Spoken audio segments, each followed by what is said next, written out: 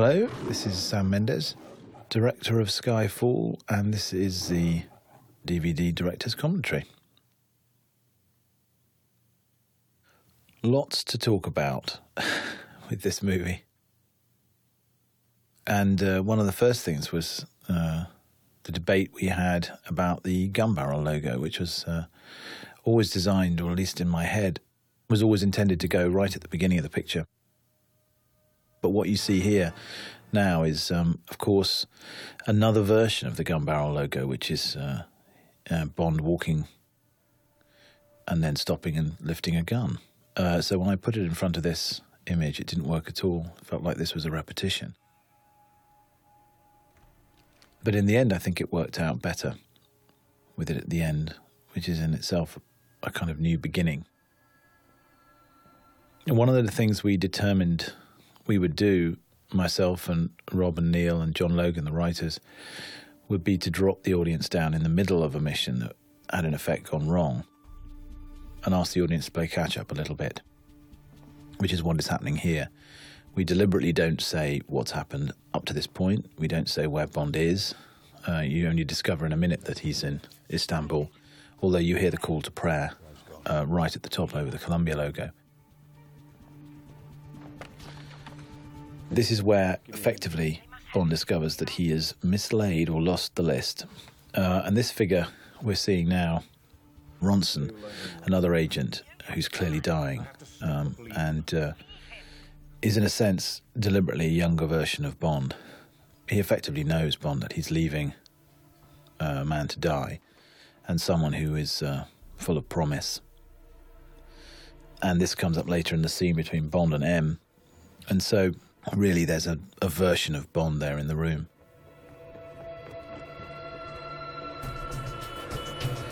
And then this very deliberate shift from the dark of the interior to the noise and the light and the activity and the hustle and bustle of Istanbul, which is a magnificent city, and we loved every second shooting there.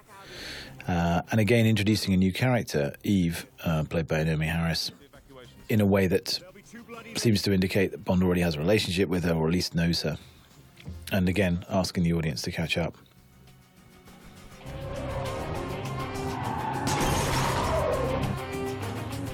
One of the things that I was also very conscious to do in the action sequences of this movie, particularly in the first 10 minutes, which sort of is an albatross in a way with Bond movies, because their expectations of the opening of these movies is so high, was to create parallel action at all times. So we never got stuck in, as it were, linear chase, A chasing B, Bond chasing or being chased, and that alone. But we had here a chase between Bond and Eve and Patrice, but also what's happening at MI6 between M and Tanner, and of course when Bond and Eve are separated, a three-way sequence, which is all being built to a single climax. And the sequence as a whole I conceived kind of as a series of Russian dolls in a way. You think it's going to be a car chase, then it's the shootout here in the marketplace. And then it becomes a bike chase, and then the bikes become and you go onto the train, and from the train, Bond goes into the digger, etc., etc. So it's constantly shifting and developing in interesting ways. This was actually one of the most amazing locations, the centre of Istanbul. We really took it over, and they were immensely generous and supportive in giving their local monuments over to us. And we were suitably careful.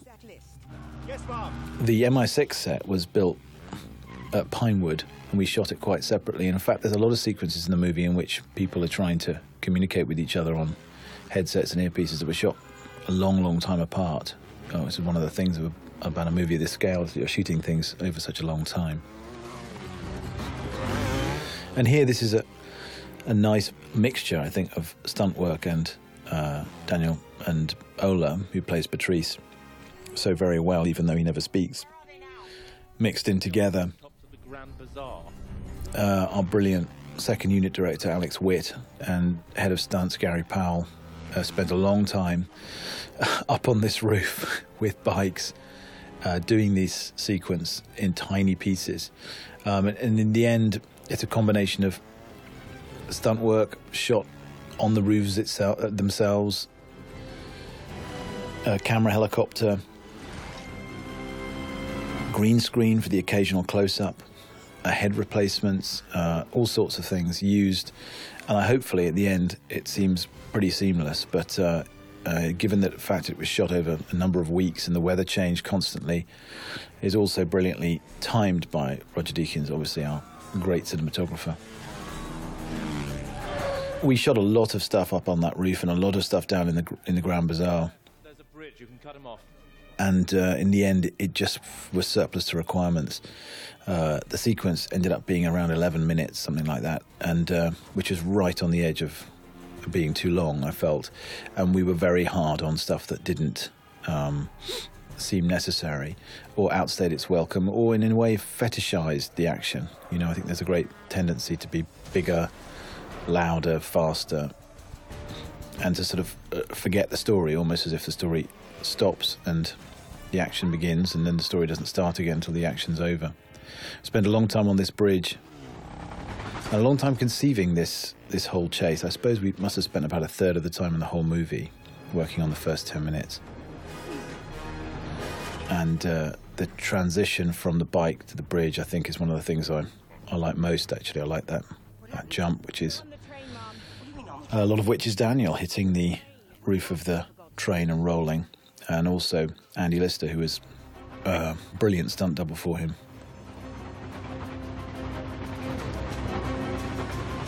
Here you have this, I suppose, cat and mouse game on top of the train. You know, I felt like the action sequences, pretty much like the movie as a whole, needed to breathe in and breathe out, so that it wasn't relentless. And there were these moments where you could see exactly what was going on in someone's head, and there were stealthy chase bits like this, for example, rather than just full pelt the whole time.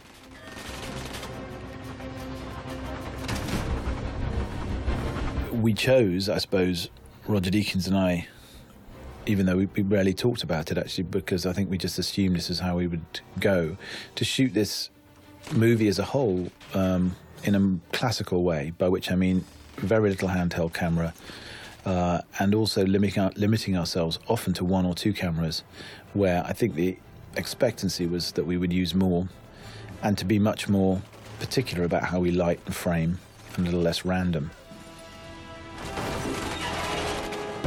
So what you see here actually is not an enormous amount of moving cameras. I mean, they're on moving items. Obviously the camera is on a train that's moving, but they're locked off a lot of the time, or they're still.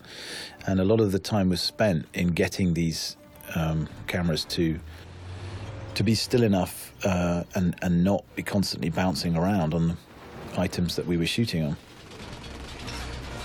This was an idea here on the digger that came out of a series of meetings between heads of department.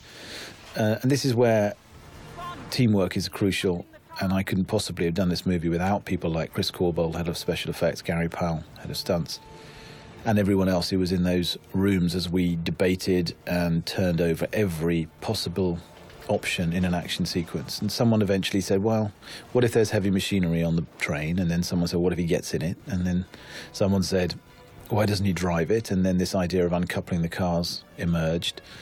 And then this tremendous idea, that I thought anyway, of reaching out the arm of the digger to jam itself into the roof of the carriage, and Bond walking across the arm itself.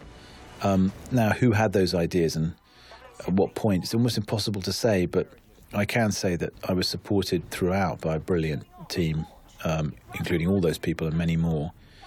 And then what we came up with, I think, has got a real, I don't know, there's a lot of invention in it. At the same time, I hope, as in staying vaguely within the boundaries of the real. We shot the whole sequence in 3 different places: Istanbul, Adana, which is further east and near the Syrian border, about an hour from the Syrian border. And then further into the mountains here. So we took it from the city to the outskirts of the city and out to the magnificent landscape, Turkish landscape that was new to me, but really extraordinarily beautiful. And what you see here is Daniel on top of the train. That won't surprise you, but it certainly surprised me on the day because he did some things here that, frankly, were right on the edge of being insane. And this is one of them. As they emerge out of the tunnel and are fist fighting on the top of the train, he was connected by a tiny little wire and nothing else. And that the bridge that you see, there is a massive drop below it. And when you're standing on top of the train, you can't see the bridge itself, so it really does feel like you're travelling through the air. And when you're going fast, it's pretty scary. And I don't get vertigo, but I felt it when I was standing on that train. And he was magnificently brave and inspiring to the crew. So here you see all three strands of the story coming together. You see Eve, who's now made it up on top of the mountain and is ready to shoot, but can't get a clean shot onto Patrice. You get the tension building up as they've lost everything except the speakerphone at MI6. And of course you've got Bond fighting on top of the train. So all those things are going simultaneously. Tunnel ahead. I'm going to lose them. Can you get into a better position? Negative. The idea behind this whole sequence was, of course, you expect it's Bond, you expect him to have a triumphant moment, triumphant finish, but instead M takes orders her to take the shot, and she takes it and she shoots Bond. And this is effectively the beginning of the story. Bond dying, as it were, disappearing, and then reappearing to find everything changed. And this moment where M, and indeed Eve and Tanner and everyone at MI6 effectively think that Bond is dead. This is the first of a series of very skillfully, I think, animated translights. The city that you see beyond Judy is created in post. We were on a stage here at Pinewood. And the crossfade between the sound of the water and the rain outside MI6 and the water and the waterfall was something I had in my head from the very beginning. This shot of Bond sinking down was taken in the water tank, the underwater stage at Pinewood. And then we segue, I hope seamlessly, from Bond sinking down underwater into this tremendous, I think, opening credit sequence done by Danny Kleinman and Frame Store in London. I gave Danny a pretty rough brief, which was that Bond should go down into the water and effectively travel into the underworld, a kind of across the River Styx, almost like Alice going down the rabbit hole, and on some level we should experience the story of the movie in Bond's unconscious, as it were. And he took that and brilliantly ran with it. I pushed him hard to keep the thing moving forward, keep the camera moving forward, travelling the whole time. So we felt we were on some kind of a journey. And Danny delivered a series of storyboards, which I gave notes on, and he made adjustments to, and then he animated the storyboards. I gave notes on those, but what he came up with in the end and the final version, I think, is really tremendous. And of course, he was aided in that by a fantastic song written by Adele and Paul Epworth. They were immensely helpful, really, from the very beginning. They came in to meet me and Barbara Broccoli and Michael Wilson, the producers. They were delightful and eager to write a song. And the deal was that if either we or they didn't like it, then we would just scrap it. Adele went away, read the script. I told her the story. And one day, about 3-4 weeks into shooting, this song turned up, and it was perfect, really. Atmospherically, the mood, the lyric, everything was just bang on. And so Danny was able to work with the music in his ears and structure and judge the rhythm of the whole sequence to the music, which I think really helped him and us and everybody. But I can't say enough about Adele and how delightful she was from the very beginning. And she was concerned, I think, about writing something that wasn't personal. I think she said, look, my songs are personal, they're from me and they're about myself or my life and what have you, and how does one write a Bond song? And I said, well, look at Nobody Does It Better, which is an incredibly personal song, and really is, Carly Simon presumably not entirely writing about Bond. But in the end, she wrote something, Adele, that was remarkably specific to the picture.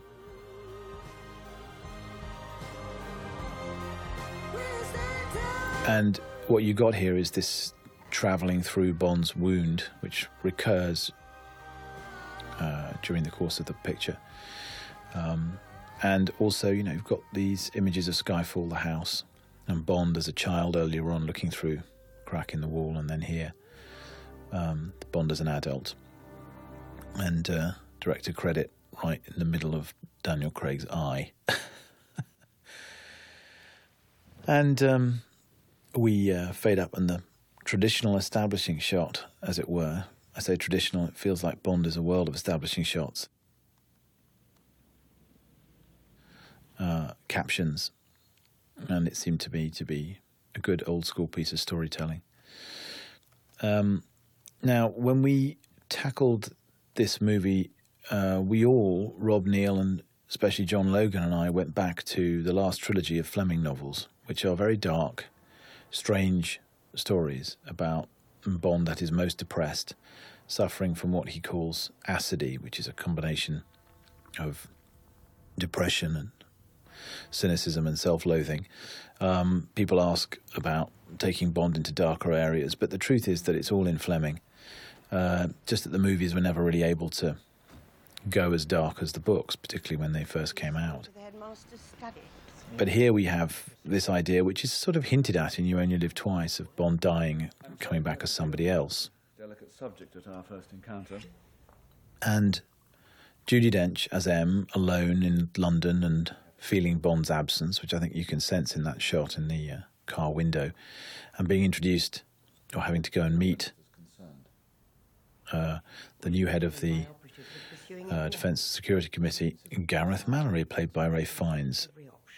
We had a lot of discussions, Rafe and I, about how to graduate his performance, or grade it, if you like, from scene to scene, because, of course, I was very keen that the audience saw and understood this character as somebody at best ambiguous and at worst a cold fish, and a difficult and steely presence in the film. We'd call this civilian oversight. But I think one of the great strengths of Rafe's performance, and it's so precise and so detailed, is that you gradually realise, of course, he's not at all what he first appears, and in each scene you learn something new about him. You'll be awarded GCMG. Here he's at his most tenacious and steely, and effectively he's sacking Judi Dench as M. And from here on, you feel that this could well be, and might well be, I hope, M's last hurrah, that it's all coming to an end. We were very conscious, I think, because we knew what we were heading towards at the end of the picture, which is, of course, M's death and replacement, that we were to lay that in as early as possible. Prepare an audience, if you like, for it. And also, at a certain point, tease them with it, because I think most of the audience feel like maybe when Javier Bardem's character Silva arrives in the inquiry that he's going to kill her. But that's a false ending, as it were. Here is the splendid Rory Kinnear as Tanner. Fine actor. Very lucky to have had him in such a a small role, but I think Tanner's a character that could definitely go somewhere in future movies. Get us back to base as soon as... And we decided that this story of revenge, effectively, a very specific personal story between Silver and M, the way he first communicates and the way he first tries to inflict humiliation, as it were, on M, is through this piece of cyber terrorism. And it was very important throughout that we got the graphics right, because the graphics seemed to me to be part of Silver's character, and also you're trying to guess at who is doing this based on what you see on a series of computer screens. So it took us a long time, but Andrew Booth at Blind did the graphics, did a brilliant job, and I think we got this combination of darkly comic, weird, I hope we did, which is, in a sense, the first appearance of Javier Bardem's Silver. And then I was very conscious that this was done in an almost plain way, this explosion. In order to achieve this, we built a third-scale model of MI6 on stage at Pinewood, miniature units, and Steve Begg, our brilliant head of visual effects, and Chris Corbell, head of special effects, combined to shoot it, and then we dropped that in. But I wanted, as always with this movie, to base as much as possible on real physical special effects and as little as possible on visual effects, which are there really to supplement and enlarge, magnify, if you like, what's already there. Bond has a tradition of doing things for real, and I wanted to take that to the next stage. And then we discover where Bond really is. Initially, you might think he's in good shape when you see him making love to a beautiful woman, but you can tell from this one shot and the shots that follow that he's still struggling. You see his wounds, you see his state of mind, I think, and even though he's dropped down in this beautiful, rather desolate beach on the coastline of Turkey, he's clearly a solitary and lonely figure. And we wanted to, again, give us the time to sense what Bond's life might have been like for the last couple of months. M says, or rather Mallory says, it's 3 months ago you lost the list, so he's been there for a while. And it's that strange mixture of romance of the location, but also enough reality to make it, I don't know, quite bleak.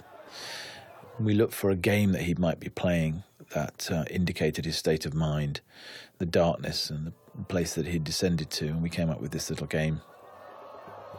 Just vague echoes of Chris Walken in The Deer Hunter, nothing quite so serious, but this scorpion that he's balancing on his hand while he drinks and earns a bit of money on the side.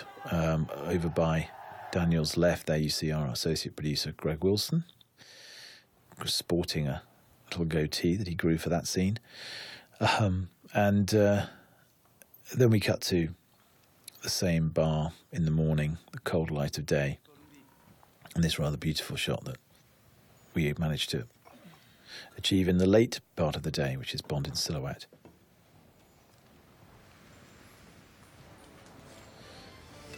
Starting drinking again. And then our pre-recorded news announcement done by Wolf Blitzer, splendid CNN reporter who, as much as possible with graphics and all television news in the movie, I did them all before the scene so that the actors had something to respond to that was real. Just much easier to do it for them, and much better, much easier to judge for me as well. So this was all shot live. And we have this moment where Bond, I think that's a fine bit of acting by Daniel, right? The way he looks at it, the way he seems alive, awake for the first time in weeks, perhaps. And this, I think, beautiful camera move, which was a Roger Deakins idea. I had a static camera in my head, and he said, what about this? And we tried it. I thought it had a real grace to it.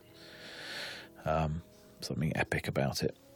And the reveal of M. We shot this interior in Greenwich the Maritime Museum in Greenwich. And we had other scenes there, funeral and what have you, that we ended up taking out. And this interesting piece of trivia here, this is the exterior of John Barry's house. John Barry, of course, the great composer of many Bond scores, recently, very sadly, deceased, but they allowed us to use the outside. The interior is built on stage at Pinewood. There's an interesting story attached to this scene, really, which is that I shot it once and I felt I got it wrong. I had to hold my hand up and say I thought I'd staged it badly and it was a bit safe. And I also felt it was too long and a bit polite. And when I got into, watched it in dailies and got into the cutting room, I asked Barbara and Michael if I could shoot it again, because I felt like it was a pivotal scene, really, and I felt that Bond wasn't in enough pain, and also they were too nice to each other. Get away from it all. It really So much of this movie is about the relationship between Bond and M. It's very important that it's not resolved in this scene. And I suppose the big note from the previous version was that that they seem to end up being good friends again.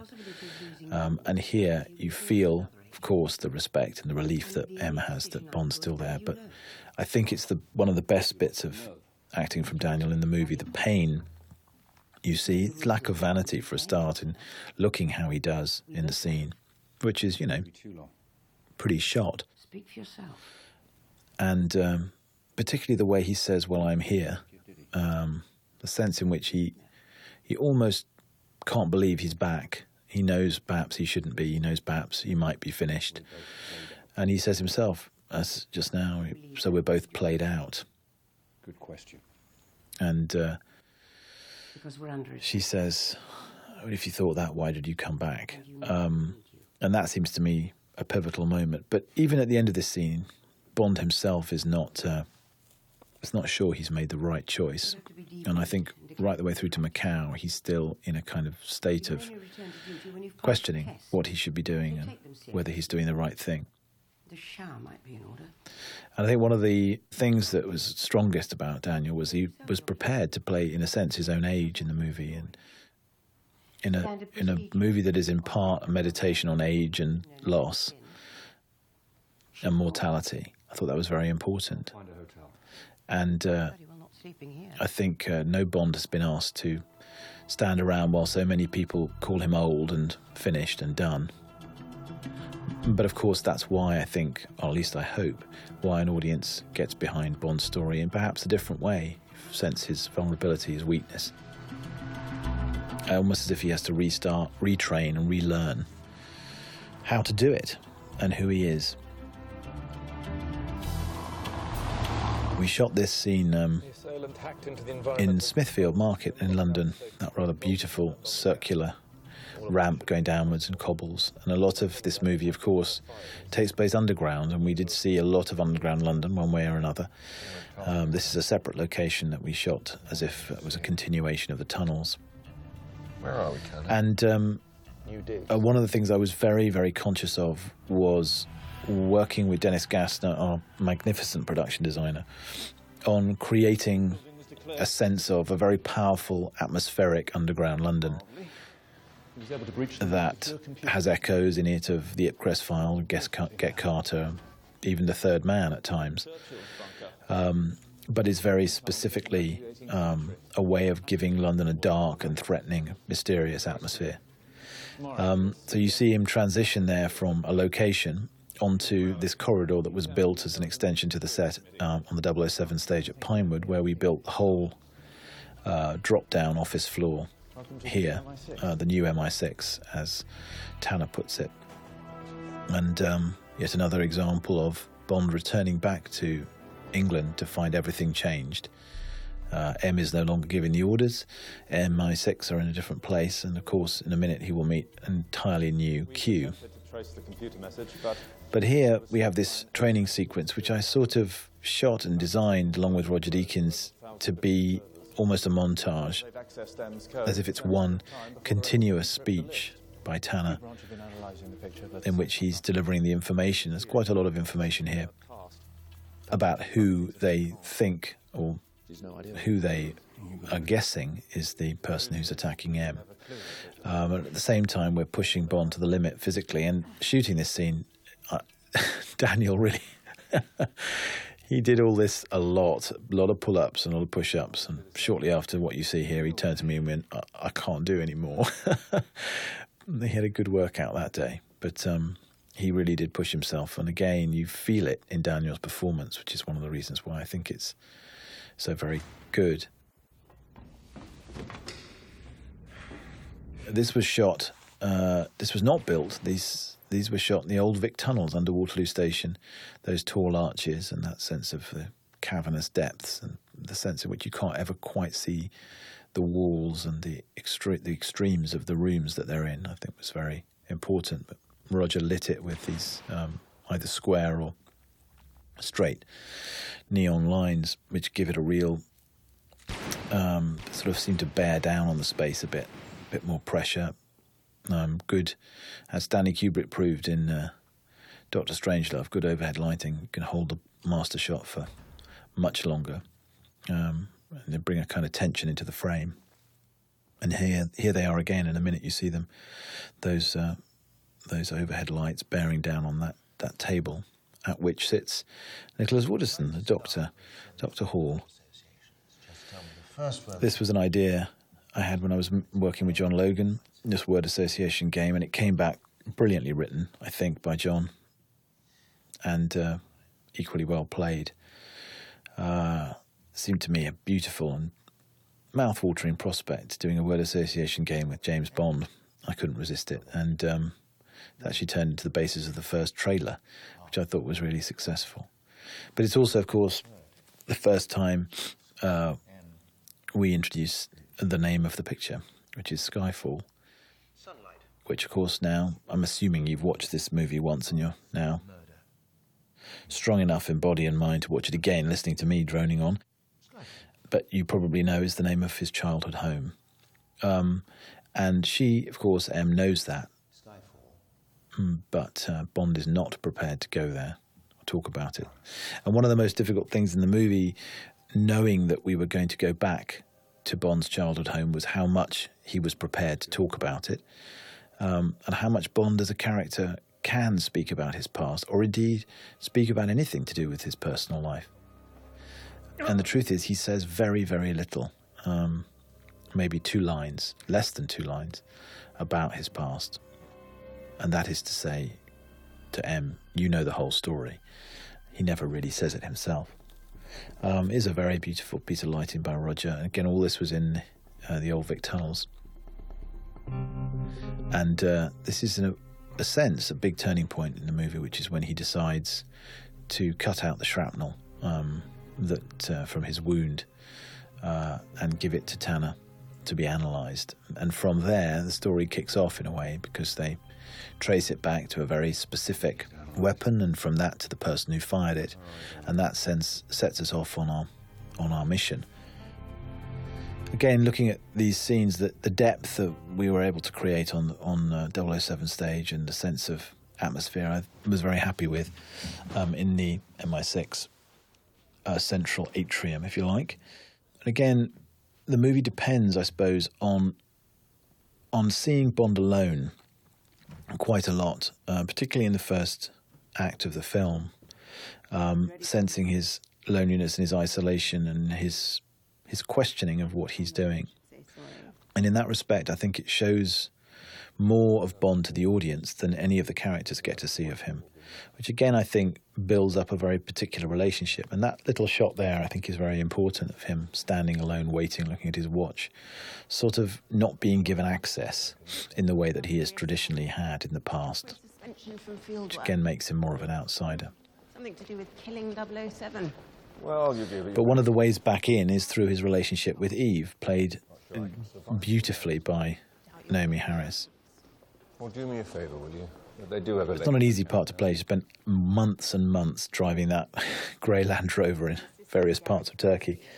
But she kept her concentration and her character throughout, and her patience, which is not easy. But of course, there's a conversation here, which we come back to at the very end of the movie. And he says, field work's not for everyone.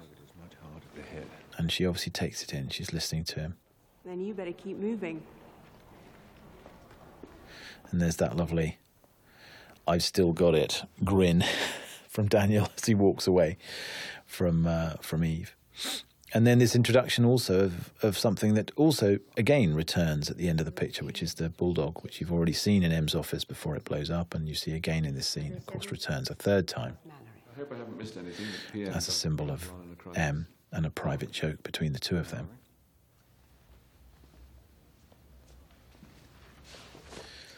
This was a scene that was longer when we shot it, and I nipped and tucked a lot to try and tell the various stories that are going on here, because really Mallory knows exactly what he's doing. Rafe Fiennes' character. He's pushing Bond and M to the point where they have to justify Bond's existence as a secret agent in the field. He wants to hear why they think it's a good idea. He wants to make them fight for it. So it's a kind of good bit of leadership in a way, but I think when you first watch it, you think he's just being nasty. His job is to be mean to Bond, and he wants to get rid of him because he's perhaps a little bit threatened by him or in competition with him, you're not quite sure. But in reality, the strategy that he's using is to make them fight for it.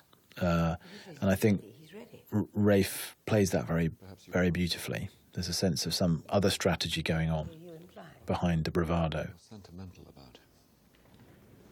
And he does exactly what he intends. He makes M stand up for Bond, and he makes Bond stand up for himself. And once they've done that, he leaves. And his parting shot is "Don't cock it up," which always makes me chuckle. And I love the look that Daniel gives him as he leaves here, sort of slightly amused. He's not all that meets the eye look, which I think we're going to discover is the case later on. Lucky it wasn't a direct hit, would have cut him. And then, in a sense, story kicks in, which is the analysis of the shrapnel fragments, Extremely expensive. and where it leads Bond, which is to Ola Rapace as Patrice again, Okay. and the beginning, in a sense, of our plot, which is that he's clearly working for somebody, and they have a tip-off as to where he's going to be, and he's given a very clear brief, a mission, in a sense, in the old-fashioned way by M. I say old-fashioned because for many years, I suppose, M and Q were asked to play the exact same scene with Bond from movie to movie. M gave Bond the mission and explained what the story would be, in a sense, to the audience, and Q would immediately follow that scene, and there was a lot of pay attention Bond, and he would hand him the gadgets or the weapons, and off he'd go. So in a sense, we are doing that here. This is M giving Bond a mission, and the next scene, of course, is Q. But of course, there's a twist on both scenes. Here, the big twist, and it's something that I was very keen on from the beginning, is that she lies to Bond about passing the tests. In fact, he hasn't, and even he doesn't know that.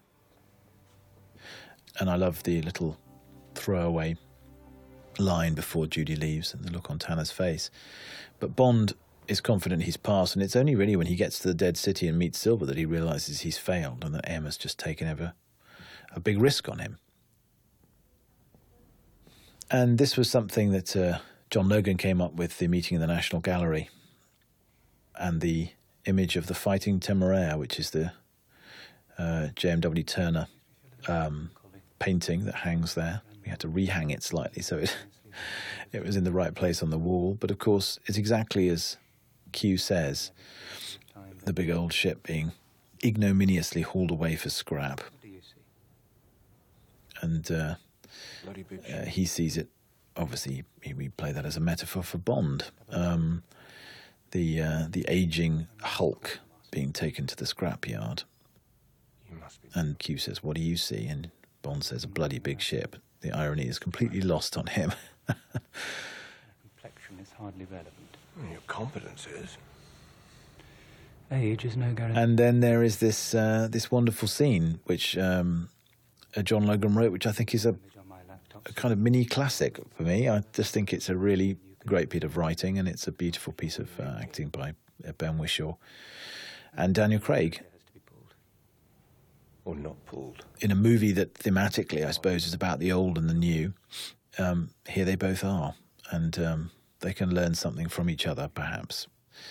And there's a sense of mutual respect that emerges out of the little combative dialogue that begins the scene. We talked a lot about gadgets in Bond. I love gadgets. I love the gadgets in Bond, but we have to face the fact that most gadgets are available to you now in the Apple Store or similar shops. And there's barely anything you can imagine that doesn't really exist unless it's something to do with weaponry. So we decided to go back to basics, to have something, but not a lot, and to make play of that in a way. So the Walther PPK, of course, is Bond's traditional gun, but it's got a twist. We redesigned, along with Walther, the handle of the gun, and of course it's imprinted with Bond's DNA, so it only recognises him as its owner. It seems to give it a little bit of a personality. And then this wonderful line, which when one watches it with an audience gets a big laugh, which is, were you expecting an exploding pen? We don't really go in for that anymore. And please return the equipment in one piece. Ben manages to convey a kind of mildly patronising and yet remains somehow warm, an air of slight superiority. And then, of course, Bond quoting The Tempest by Shakespeare, Brave New World, and then cutting to that very thing. The Brave New World of Shanghai, an extraordinary city that I was lucky enough to visit on 2 or 3 occasions in the prep for this movie. But then we shot it not in Shanghai. Obviously, you shot these establishing shots, but this is the aerial unit under the tutelage of Alex Witt, and here we are. This pool actually is somewhere entirely different. It's in Docklands in London, and we dropped the cityscape in beyond. One never knows exactly how many of the tricks to give away in these commentaries. You don't want to demystify the entire thing. But there's no question that we had a much better time shooting the interiors of Shanghai, not in Shanghai, because, of course, what we were trying to do, particularly in the fight in the high-rise, was something that would have been impossible on location. So this airport scene is in fact taking place at Ascot Racecourse, the new stand, a rather magnificent building of several stories, a great number of enormous escalators, which we filled with some very well chosen extras. But this here is a shot of the real exterior of Shanghai Airport. And this was actually a rather complicated little sequence. Ended up being 4 or 5 shots. But this pursuit, which felt to me like shoe leather, as they say, when they are a phrase that means unnecessary journeying and exposition, perhaps. But we were able to cut it right down, so we just wanted the idea that he was pursuing him. There was a sort of, again, a little bit of cat and mouse. And the building itself that you see here, the base of this building, is in the city in London. We shot this on a Sunday night, a very cold Sunday night, sometime in January. And this long move, Roger Deakins and I talked about a couple of the camera moves in Chinatown. Polanski's masterpiece, this very simple establishing of the building and the car drawing up to the building. It was something I wanted to try and achieve. And then this little moment between Bond and the gun, this little half smile he gives, and this little memory of Q, and then he turns and sees that Patrice has killed the security guard and the game is on. We thought long and hard about this whole sequence. I wanted it to be wordless. It's scored very brilliantly by Tom Newman from beginning to end. In order to achieve what we needed to do in the upstairs of the building, we had to build the entire floor of the Shanghai office building and the building opposite on the 007 stage at Pinewood. And in order to do that, we built it in miniature first. The graphics department came up with all the LED screens and all the neon, and we put the glass panels in, and then we shot it on a lipstick cam. This also was, if you can believe it, built. We built 4 stories of an elevator shaft, which was too dangerous to do on location, and Daniel leapt up and grabbed hold of the underside of the elevator. And then these tighter shots of him, Daniel and Patrice, moving, we shot live, and then this is a visual effect extension of the building, and this is shot on green screen. So we've tried as best we can to meld them together. And I think one of the great things that the visual effects department and Steve Begg did here was create the sense of the city that you can see outside the windows as they ascend in a kind of as natural a way I think as possible, by which I mean you don't have that thing of it being in sharp focus that sometimes happens with visual effect. And now we are entering our big stage set in Pinewood. This is a slight echo of Vertigo, Hitchcock's Vertigo, and both the framing of that shot and also the scoring, which has a distinctly Bernard Herrmann flavour to it. And then again, this continued cat and mouse game as they creep across the floor. And now we enter the set at Pinewood, and it's suffice to say, this was the most dangerous and difficult set to work on because people kept walking into panes of glass. Not surprisingly, if there was a reflection on a pane of glass just beyond the one in front of you, the glass itself would disappear. And so a lot of people, including myself, walked into glass. Luckily no serious injuries, but a lot of bruised heads.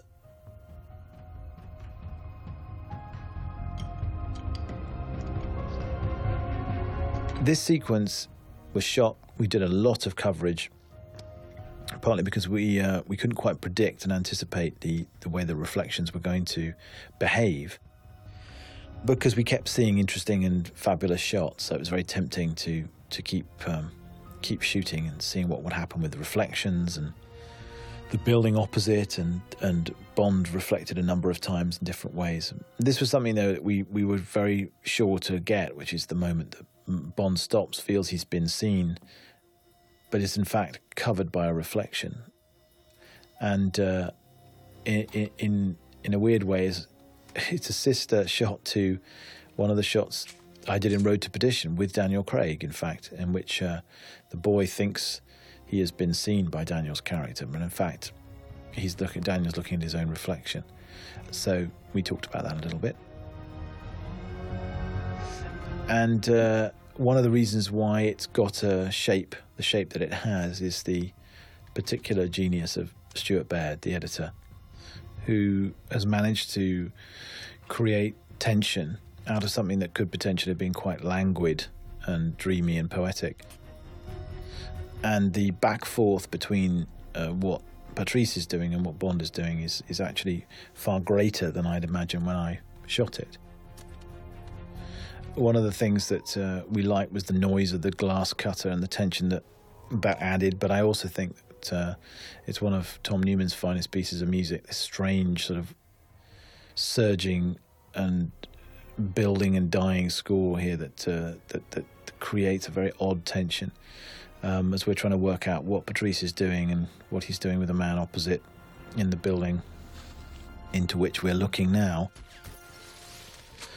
And then we're building to this moment when I was very keen that we did this fight here in a very stylized way, by which I mean not in cuts, but once the fist fight starts in earnest, this long push-in on the silhouettes fighting in the window with the jellyfish beyond, and these muzzle flashes that briefly illuminate Bond and Patrice's faces as they fight right on the precipice of a 79-story drop or whatever it is. And then this is one fluid camera move, of course, which tips over the edge as Bond flips Patrice over and asks asks this crucial question, which really is a reminder for the audience about what he's actually doing, which is who's got the list and who are you working for? Because the story at the end of the day is really about, it's Patrice is our lead. So it's very important that he finds it out. But of course, it's too late. He's gone. And then this is the first appearance, really, of Berenice Marlowe's character, Séverine. Behind her is this painting.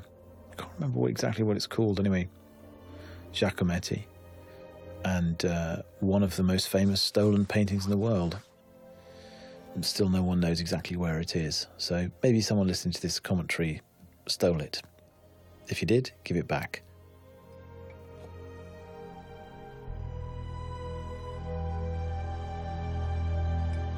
This, I suppose, slightly tenuous connection here, which is that Patrice's payment is in the form of a casino chip, and the casino chip says Macau, and that's his lead. Now, actually, Berenice's character first appeared at the airport, and there was a bag switch. You see her, and Bond sees her give the bag to Patrice, but we cut that scene out, and we felt that this was a much better scene to meet Séverine for the first time. When he sees her across, we ourselves, the audience, don't get close to her yet. And then we shift, of course, to M's house. And yet again, Silver appears, in a sense, in the form of a graphic. And in each graphic of Silver's, the 3 times he appears, there's always that skull, that death's head, which recurs.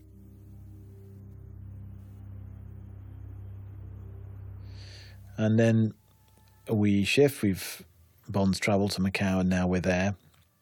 This set was constructed at Pinewood as well. We shot an enormous amount of this movie in London, either on location or at Pinewood.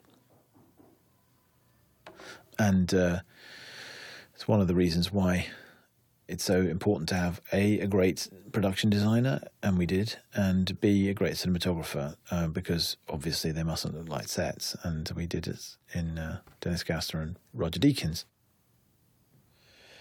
So this is Eve being sent to check up on Bond by M. You're not really sure whether she's telling Bond the truth here, whether she's coming clean as to why she's there, but that's all part of the game. And we introduce an important piece of story here, which is that we raise the stakes a little bit and set the clock ticking. There's a sense that the list is now released and that people are going to be dying now, and that it's more important than ever that Bond gets going and tries to find out who's doing this. So there's a sort of upping of the ante in this scene. How very traditional. Well, I like to do some things the old-fashioned way. We tried to create, obviously, this sexual tension between Eve and Bond, because, of course, we know where we're headed with Eve, and she is, in fact, Miss Moneypenny. We could only take it so far, because it's a tradition, is it not, that Moneypenny never really goes the whole way with Bond. So we talked a lot about how far we could go without making it seem as if they had definitely slept together. Because I think it's important for future chapters in the movie. In any way I can. Here we did a little bit of gentle tracking from side to side, this sense of something sexy about the way the camera's moving, and there's a kind of love-making in the shaving itself, and the movement of it, and how close they are and how still they are. So, there's more to him than meets the eye. Hitchcock, one of the great lines I probably said before on a commentary is, shoot your murders like love scenes and your love scenes like murders. And there's a little bit of a love scene shot like a murder here, as she cuts his throat, or doesn't. That's better. Then a nice line from John Logan, old dog, new tricks, which is kind of slogan for the movie, I suppose. New trick. Again, Daniel having to stand around while he's being called old. Now, the centre of this image is for real, which is the front of the casino. The bridge and the dragon's heads were all shot, if you can believe this, on the paddock tank at Pinewood, which is a very small expanse of water. And then everything beyond it is visual effect. And again, it's an example of creating something for real at the centre and then expanding it outwards. There is no shot in the movie that is entirely made up of in a computer. Everything is an expansion of the real, if you like.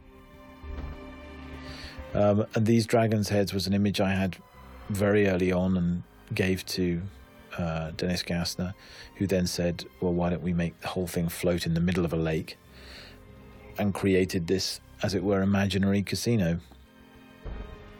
Thematically, Bond, in a sense, has now got his mojo back, and there's a sort of symbolic shaving, and then you see him in the tux. We introduced the Bond theme woven into the establishing music of the casino.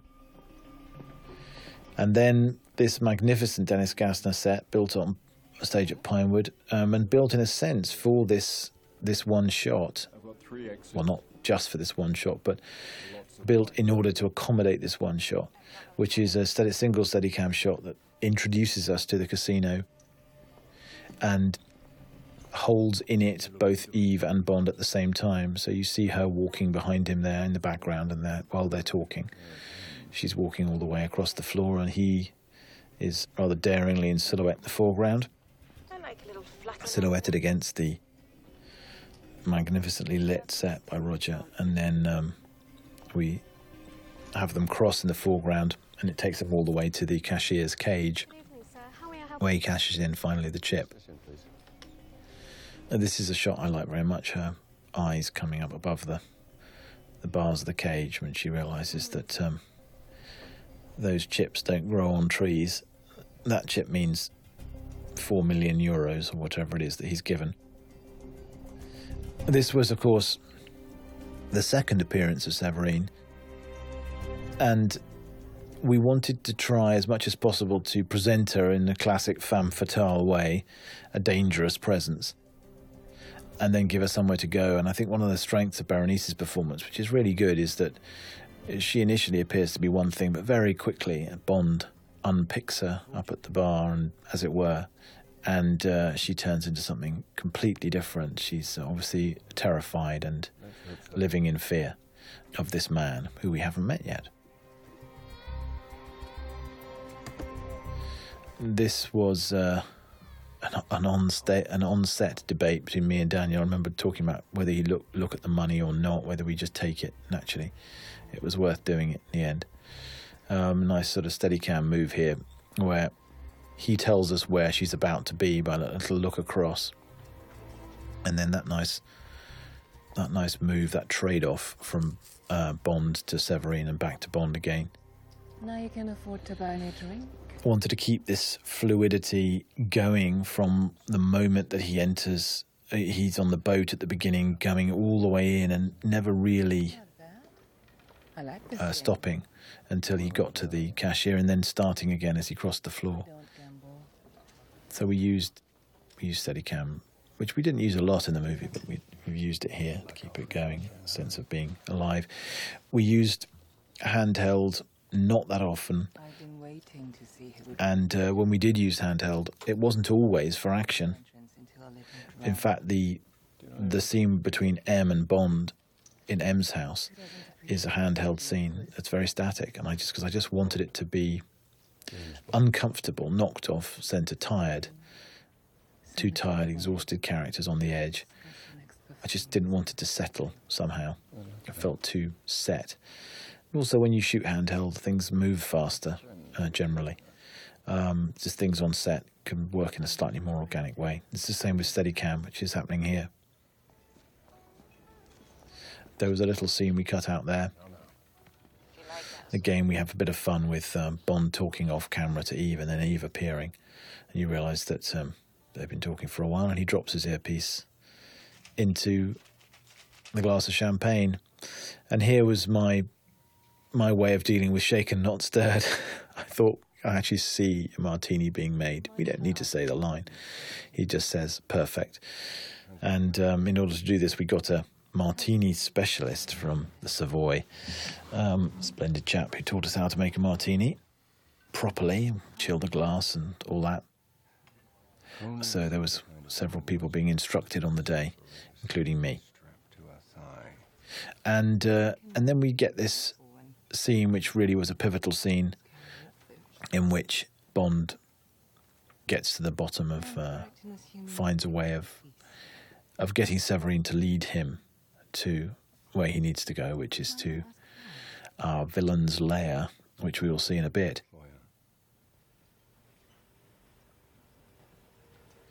There was some concern from the studio early on that we had a lot of quite long dialogue scenes in the movie, and I think there's always a feeling that an audience won't take that in an action movie or what have you, but I was very adamant that if the story was well told enough and if the characters were interesting enough, and indeed if the scenes were well written enough, then they would hold. And that goes for several of the scenes with M in the first part of the movie, this scene, and the scene, of course, in which Bond meets Silva for the first time. They're all long 3, 4, 5, and in the last case 6-minute dialogue scenes.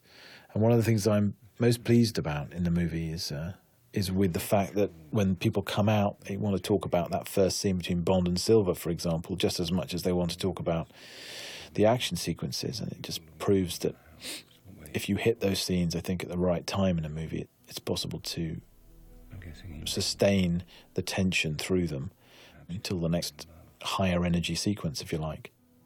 That was a long time ago. And here, I think, is a tremendous piece of acting by Daniel when he reads her like a book, classic Bond in a way.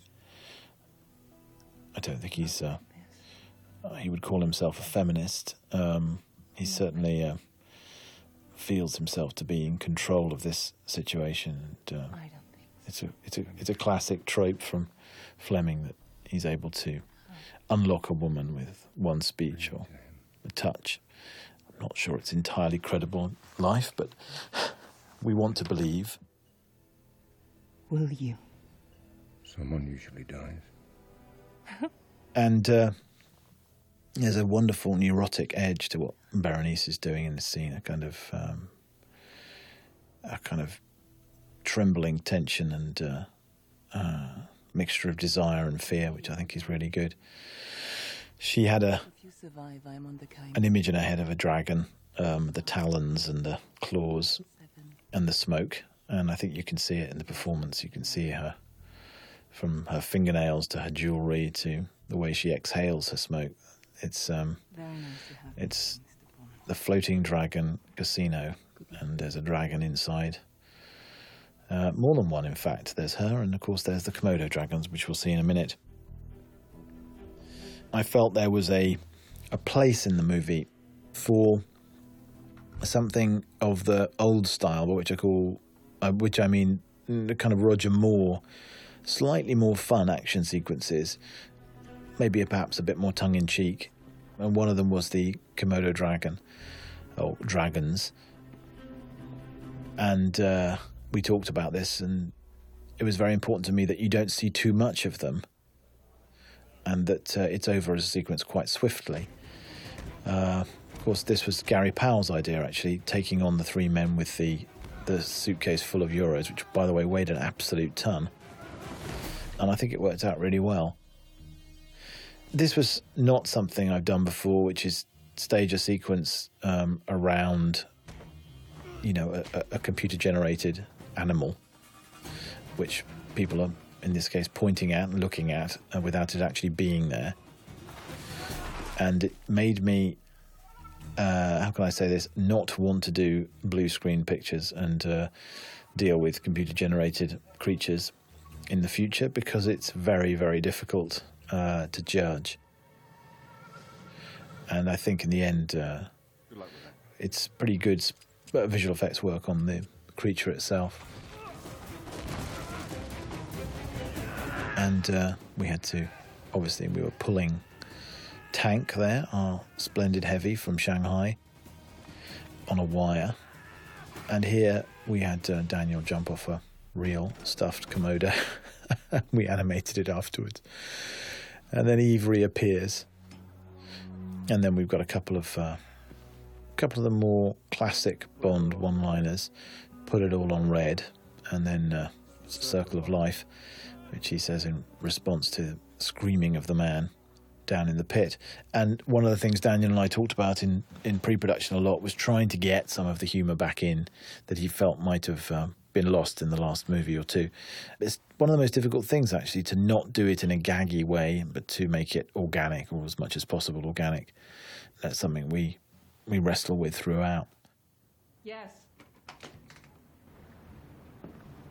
And then we shot this little boat scene on the dock in Turkey, actually, although it's obviously designed as the South China Sea, and as is the yacht itself as it's cutting through the waves shortly after this.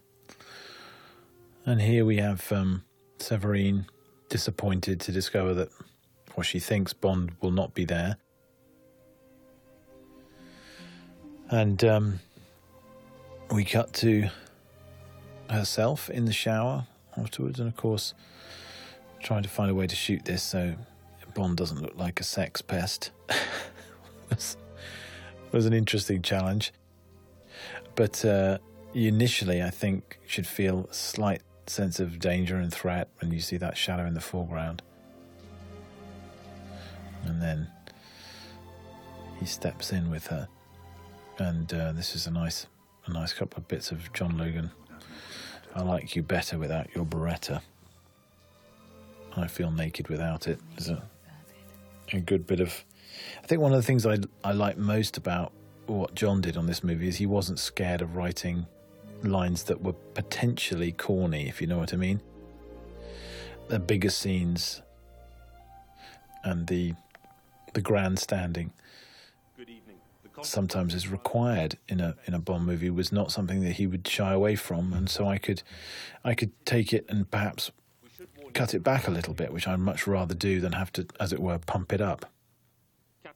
This was something we shot in pre-production, this little piece of video footage, and it was something that we didn't initially use, but we added into the scene to give it a kind of, again, a kind of intensity and make the stakes a little bit higher. And this, in a sense, is the beginning of Mallory beginning to understand or appreciate M for what she's able to do. It's just the beginning of her taking him on in a more persuasive way. It's picked up again in the inquiry when she refers back to something he says here about there are no more shadows.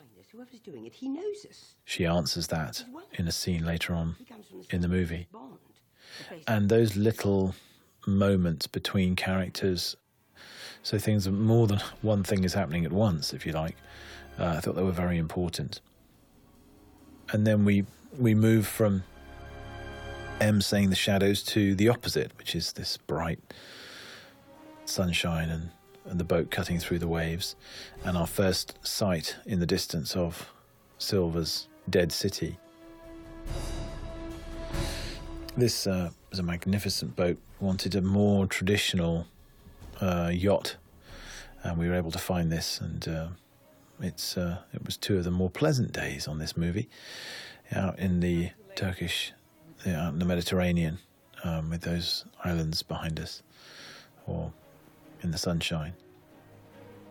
And here I was very conscious of having not presenting the city in a way that was static, because obviously it's a visual effect and it doesn't exist, but it is based on a real place called Hashima in the coast of Japan, which is an abandoned city that floats in the sea. And a lot of these sets were constructed around photographs of that particular location, which is we visited and is impossible to shoot in because it's dangerous.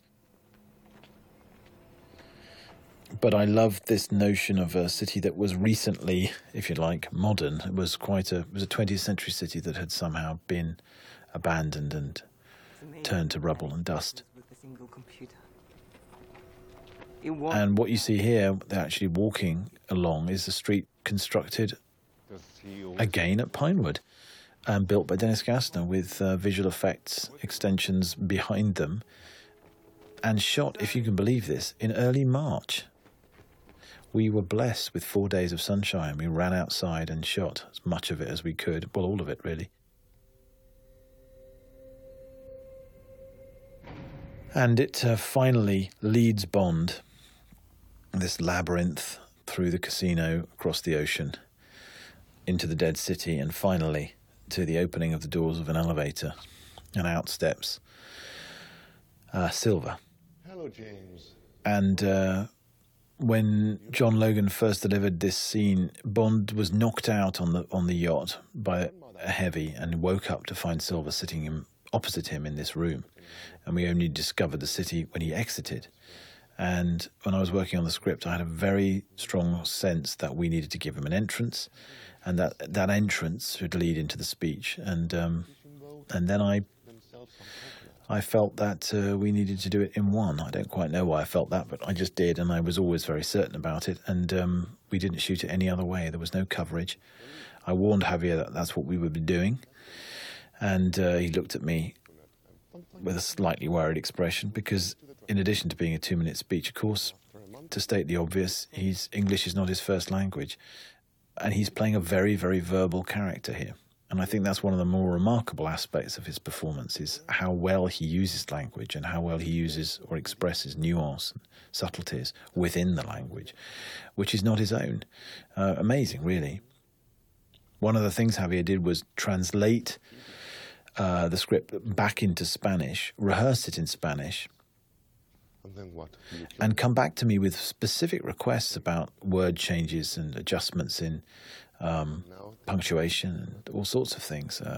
And when he came and when he arrived on set, he was fully prepared. You have changed their nature. And also, having talked to Javier in pre-production about all the details, he said, I've got a few ideas. I want to try to change my hair colour and my eyes and my face and my silhouette. And I said, well, you can if you want, but I'm not sure you need to. And he said, let me try. So I thought, well, I trust him. He'll have a go, but I'll probably say no to one or all of those things. And he turned up to the screen test, You're not nearly the agent I was. the camera test rather, and he walked on a set and nobody recognised him. That was the first thing. Nobody knew who he was. And your drink. Don't forget my... And when he went in front of the camera and I called action, he turned to look right into the lens. He didn't speak. And looking back was another person. And it was clear that everything that he had done was going to work. It just needed minor adjustments. And so that's where we took it. But he based it on something that I think we talked about in prep, which is that Silver is, in a sense, Bond's doppelganger. He's his double. And I always had an image of a fallen angel. And there's a reason why he's dressed in white, Bond's in black. It's kind of a negative image of Bond, which you can see in this shot here.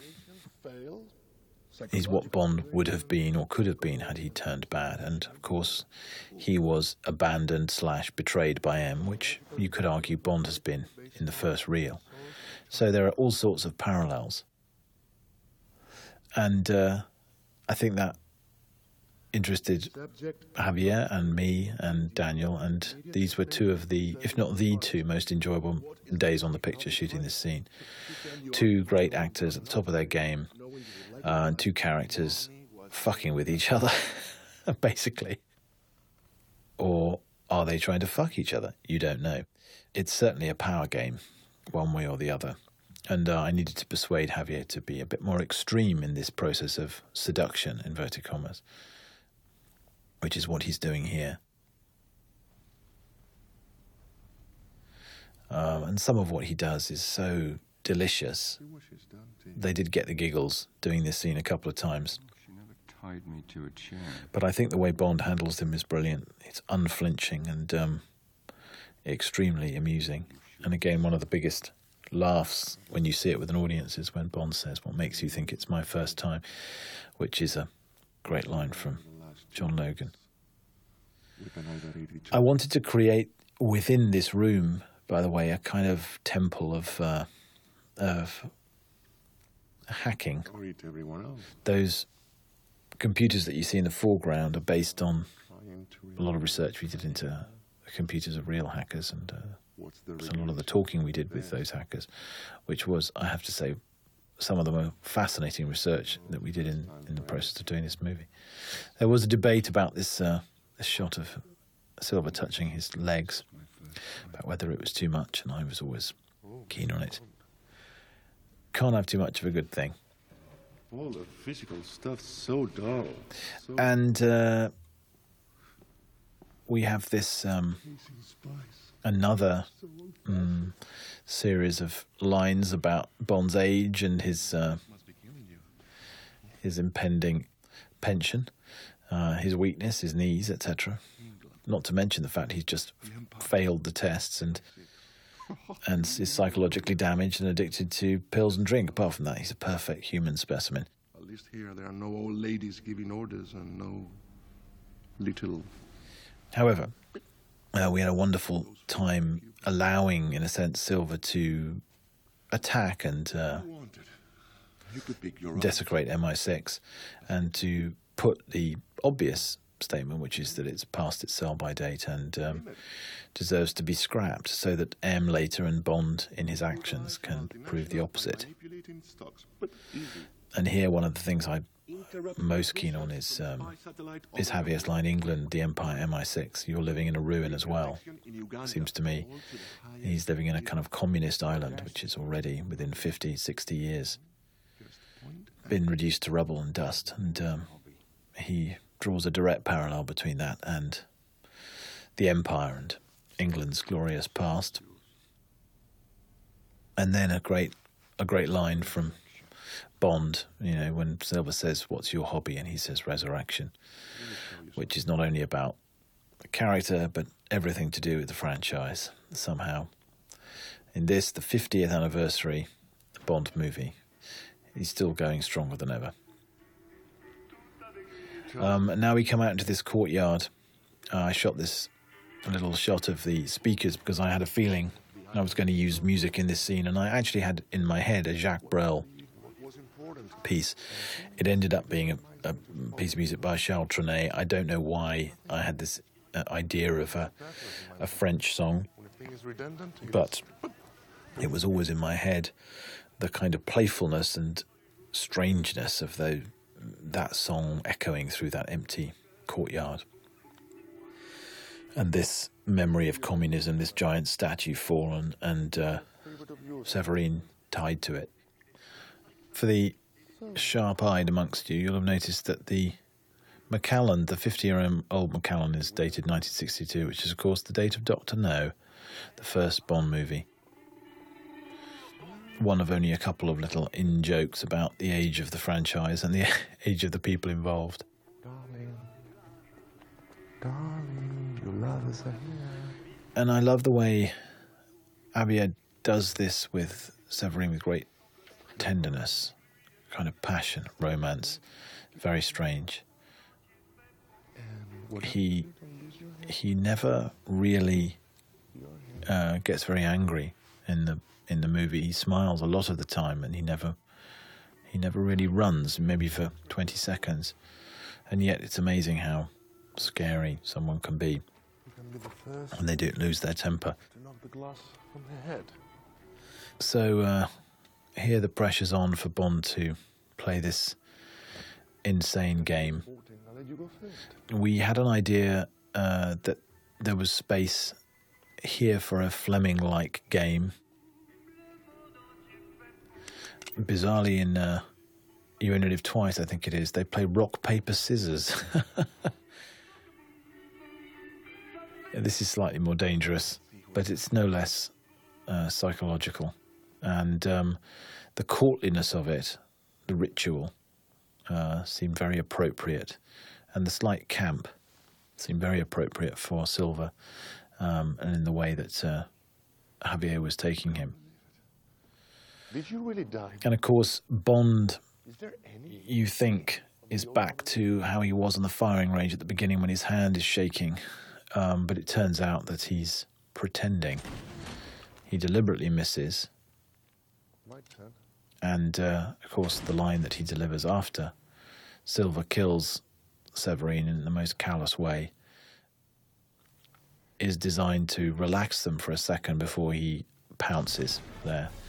And this took about a day, shooting these tiny pieces. It really is action, bang, cut. That's how those days go. And the only time you ever achieve a kind of fluidity and speed is in the cutting room. But it just needed to be, a bit balletic, but it needed to have detail and be very precise. I don't like jump cuts and I don't like random cutting. It all had to fit together like a jigsaw. And in that I was aided by, as I said before, a brilliant editor, Stuart Baird. And then this reveal of the radio, which of course you've seen Bond activate earlier.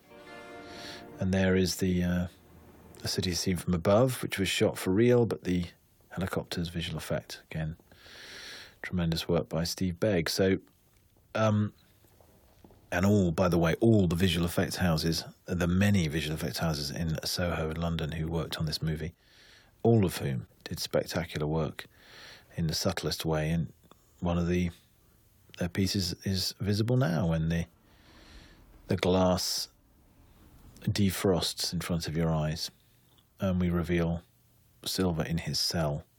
A great set by Dennis Gassner, I think. A reuse of the office floor of MI6 and a redressing of the space, putting in this hexagonal cell, glass cell, and the strange effect it has on Silva's voice inside the cell, these weird echoes, and the sense that Bond is watching Silva and trying to, seeing parallels, as it were, between himself and Silva and the situation that he got himself into with M. And this is the scene, of course, that reveals what is behind all of this. It's also the scene that we shot, it's the first big scene we shot with Javier. And in addition to being mesmerising in it and giving me many, many options in the cutting room, many, many different performances, all of them brilliant, he also, rather winningly, when we first shot it, stopped in the middle of the scene, started laughing and said, "I can't believe I'm sitting here. That's Judi Dench and Daniel Craig," revealing himself as the big softie that he is. He's a delightful, delightful man, and I think we all, Daniel and Judy included, loved working with him. He's also very, very funny, and some of that sense of humour, I think, some of that mischief you can sense in the performance. But there's this very strange lighting, this otherworldly top lighting that's coming from the cell, which really gives the whole scene a very eerie atmosphere. And of course, we're building to the point where he reveals his the damage that was inflicted, in a sense, by M when she abandoned him. Life clung to me like a disease. So you could say that one of the things that Javier had to cope with that was most difficult, along with the hair and the eye colour and the fact that he was putting contacts in, and is the fact that he was wearing false teeth the entire time, because he was in fact wearing a very thin veneers over his own teeth because he needed to remove them in the scene, but also because he needed, once you realise that in fact what he's got in there are false teeth, you needed to realise that what you'd been looking at was a perfect set of fake teeth. And I love how little M gives him in this scene, how much she refuses to give ground, and how much he is disappointed by that, or appears to be. But of course you could argue that what Silva is doing both on the island and here is he wants to be captured, and he has already, a plan is in action, which is that he's got his laptop captured by Q, and he's already planned to hack into the MI6 computers. And here is this moment which Javier reveals his teeth, or lack of them, and the noise that happens when he takes off his cheekbone is something that we work very hard on in the mix with our brilliant mixers and sound designers, Scott Milan and Greg and Per Holberg and Karen. Fantastic sound team, working in immense detail on this movie. And some of their best work, as always, is in the quiet scenes and those tiny moments that land in different ways, perhaps, to some of the more expansive. And one of them is the noise of the teeth coming out and going in, very particular and quite shocking. Always makes me feel slightly nauseous. And here's the moment that M reveals exactly what has happened, what Silver's real name is, and what he did, and of course what M did to him. But he started operating beyond his brief, hacking the Chinese. Of course, what M has done to him is not that far away to what she's done to Bond at the beginning, which is to sacrifice him, in a sense, for more agents, more men. I want to know what's on that computer. You know, the theory being one dead agent is better than 5 or 50. It just happened to be you. And so he processes it, and we go back to the welcome return of Q and Q Branch. The new Q Branch has conceived by us and Dennis Gassner, again, a kind of version of the Underground, but this time painted white, the same arches, but now with all these screens and these graphics. This is the moment, this is why there's a close-up, when he plugs the MI6 system into Silver's computer. In a sense, this is the moment that Silver enters their system now. And when Q says, "we're in actual fact, what's happening is Silver's in to MI6. You only know this afterwards, but one of the things I like about this sequence is that you sense something's up, you're not quite sure exactly what. And using the principle of parallel action that we tried to establish in the first reel, we've tried here very much to integrate the action into the sequence so that you really don't know, or you don't feel exactly where it starts and where it ends. But really this is a long action sequence that begins around here. Shortly after this, when they discover that Silver is absent, that involves a huge chase through the underground. But what we're able to do is to tell 3 stories simultaneously. Bond, obviously, chasing Silver, and Q following Bond on the combination of CCTV and graphics, and M simultaneously fighting for her job and her life, you could say, in this inquiry into MI6, led by the wonderful and mercurial Helen McCrory, playing Claire Dower, MP, who is very gently and acerbically grilling M and hauling her over the coals. Whenever I try to gain access, it changes. What we had here was something that I really felt strongly about, which is I felt like Bond somehow needed to help Q decode what was going on Silver's computer. Of course, Q has transferred what's on Silver's computer to the big screen, so we didn't get stuck staring at a laptop, apart from anything else, but also so that Bond could be a little bit more active, and we could do what he does here, which is to walk around and to make it not just a series of close-ups of people huddled over tiny laptop screens. This little moment was influenced somewhat by a great moment in Edge of Darkness, the original television series directed by Martin Campbell, of course, who directed Casino Royale so brilliantly, and without whom, in terms of making Casino Royale, we could not possibly have made this film. It was he who re-established the tone of Bond, removed pastiche, and made it possible to add some of those little things back into this movie. Oh, no. Can someone tell me how the hell he got into our system? And this is the moment, of course, that Q realises that Silver has hacked into the entire system and that he was the person responsible. He realises it and he feels like a pillock.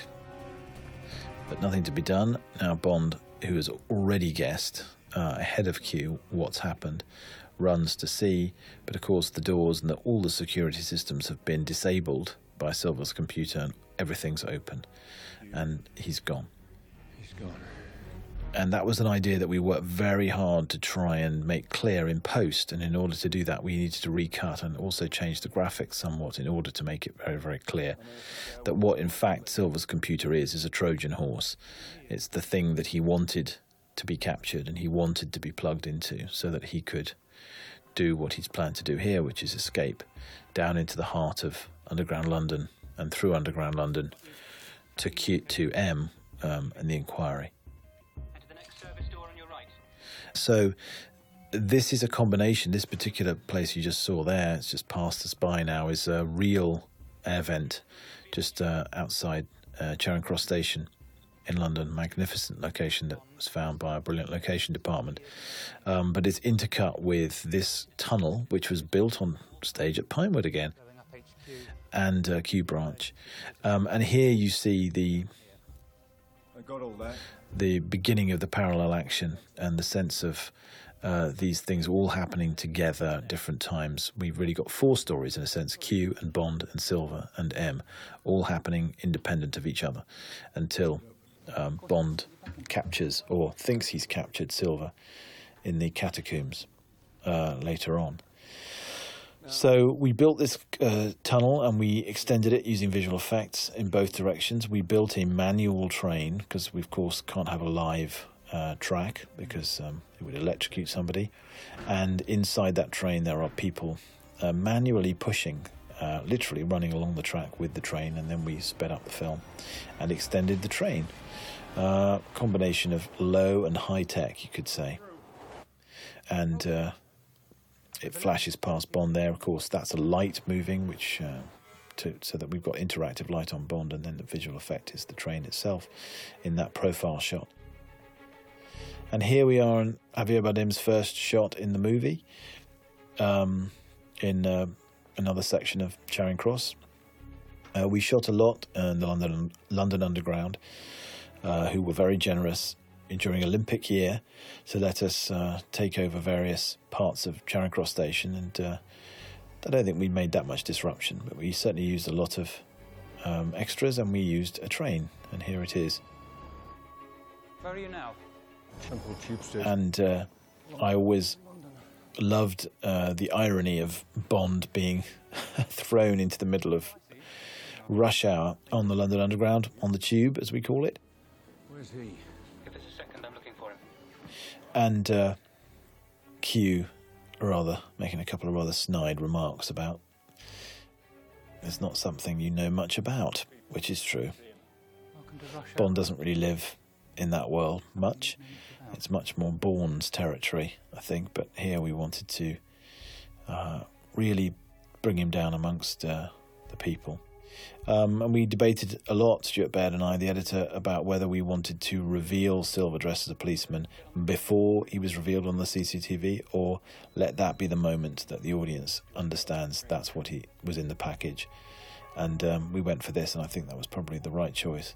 There's that moment when you realise it's him. And then this great first take by Daniel, kind of eye roll, and a classic Bond stunt, which is chasing the train and just hopping on the back of it like you do. The splendid Tony O'Donnell there on the station platform. I've done a couple of plays with him, and equally splendid Hannah Stokely playing a tube driver. These are people I've worked with in the theatre, along with many of the people in this movie. One of the great pleasures for me was coming back to England and working with people I've worked with over the years on stage and on film. And here we are shooting on a real moving tube train. And so much of the sense of these sequences being scenes and story rather than merely chase comes from the fact that there's dialogue throughout on the earpiece between Bond and Q, or in the case of the first reel, Bond, Eve and M. And in order to do that, Stuart Wilson, our splendid on-set sound man, always had playback in the earpiece, either pre-recorded or live, so that people were really talking to each other constantly, because I always feel it's better and much more realistic, and there's a real sense of interplay. Almost people pick up each other's rhythms.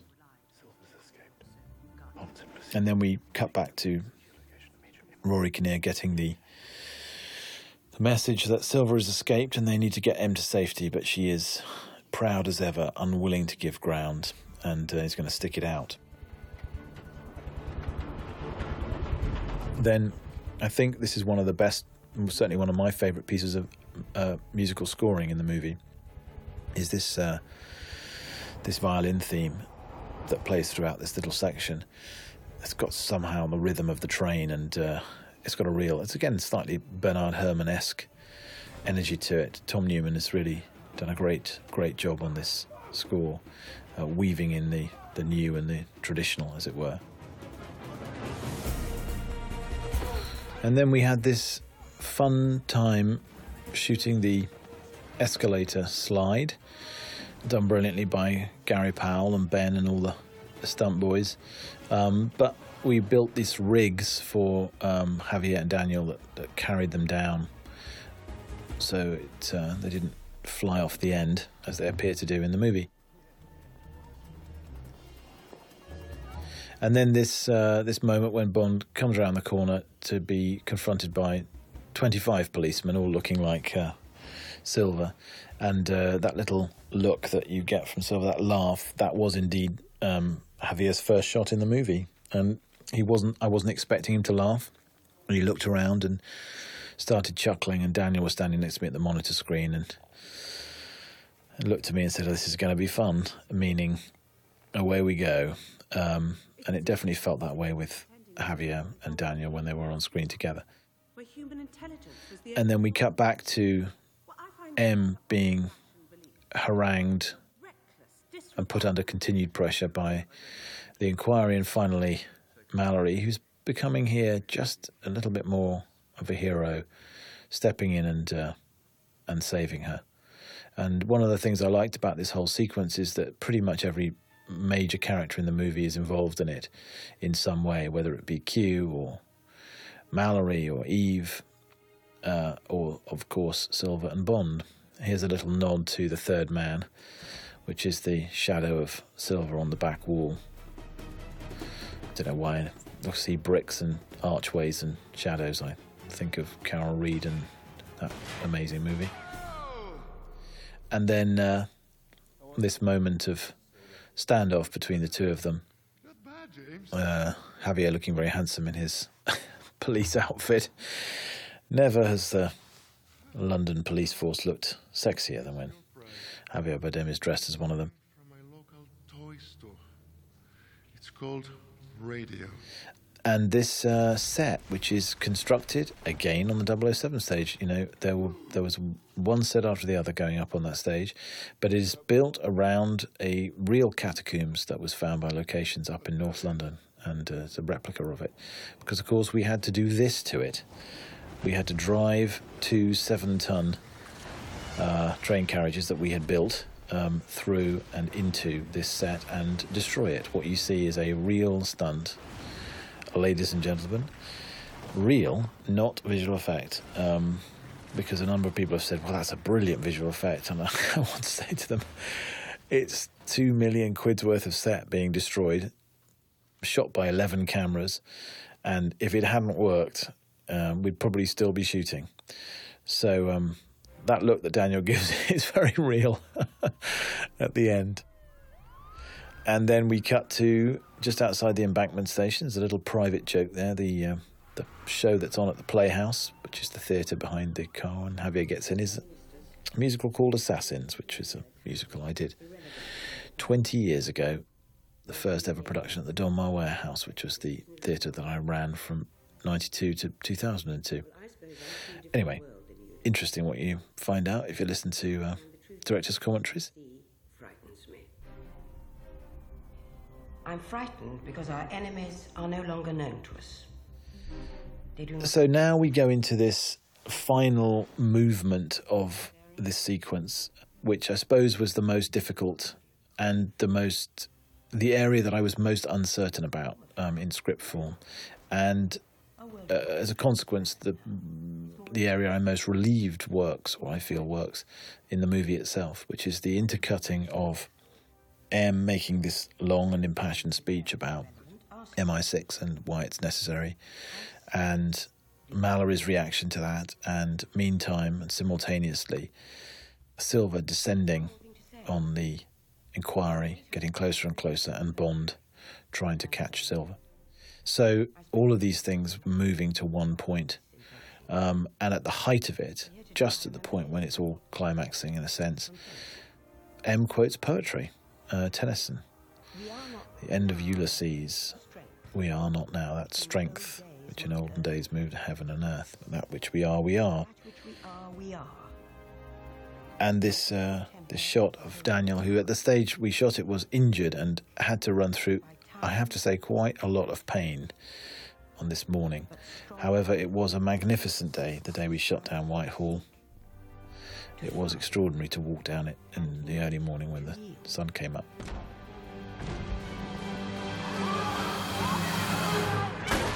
And then finally, Silva arrives in the inquiry. And there's this moment, he pauses fatally, relishing it perhaps too much. And in that split second, Mallory saves M's life, and in the process transforms our opinion of him, I suppose, or begins to change our opinion of him. Meantime, Bond arrives. We've got policemen shooting at policemen.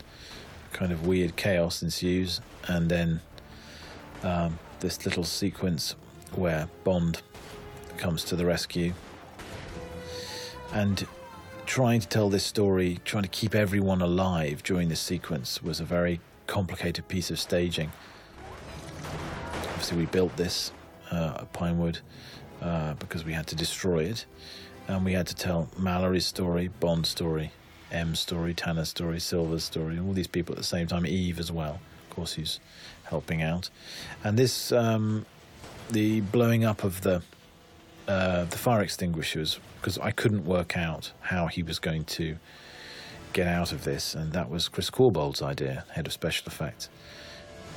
And I think it worked out well in the end, particularly because those little moments, those little character details, whether it be Bond winking or Mallory coming to the rescue, or indeed the way that Silva looks once he realises he's foiled and he'll have to retreat, which I think is a great moment too.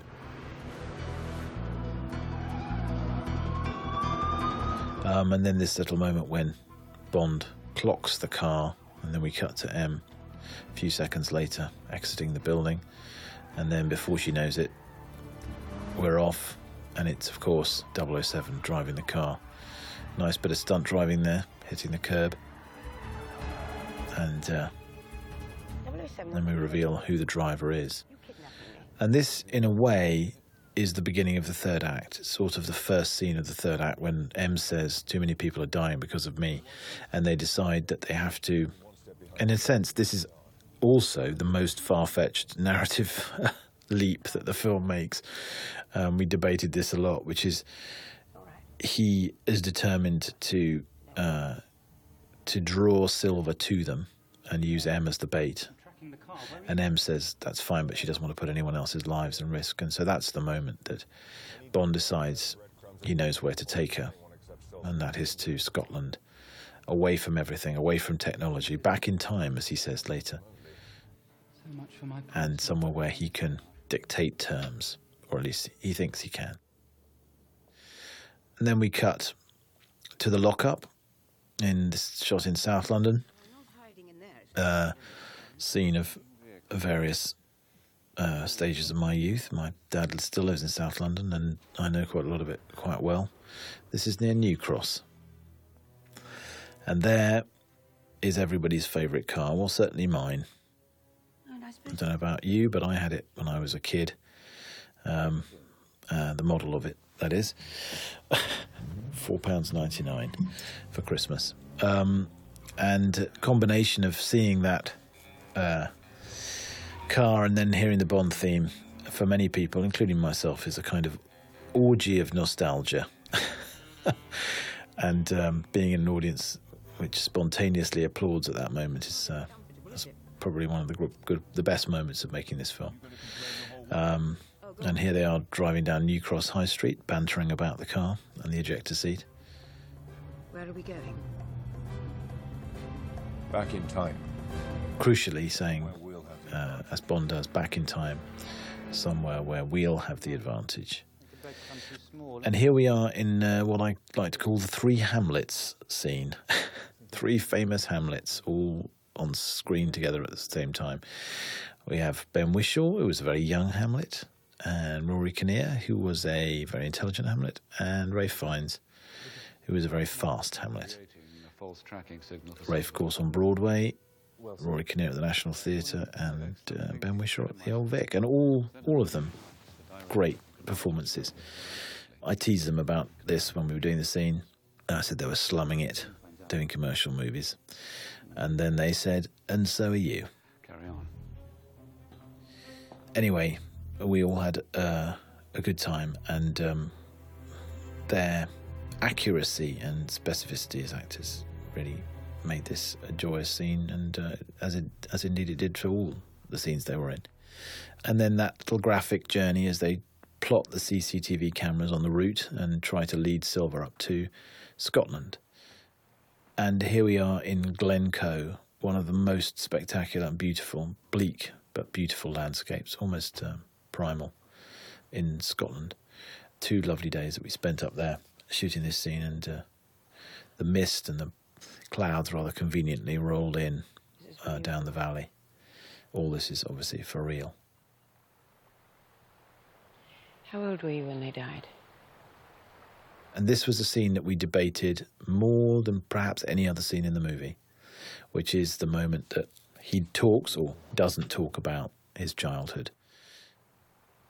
All he says in affirmation as to when M asks him if this is where he grew up is and we shot more lines in the scene, but I took them out. I felt he was talking too much, and so did Daniel. Bond never explains, and it seemed wrong that he should hear. And then we took these rather wonderful helicopter shots down Glencoe of the DB5, an iconic car and an iconic landscape. And then this little nod to the opening shots of Stanley Kubrick's The Shining, the helicopter that follows the car as it goes up to the Overreach Hotel, I think it's called. And finally the reveal of Skyfall, and what it means and what it is. And we look down into the valley. Although we shot those scenes in Glencoe for real, here we shot this in Aldershot.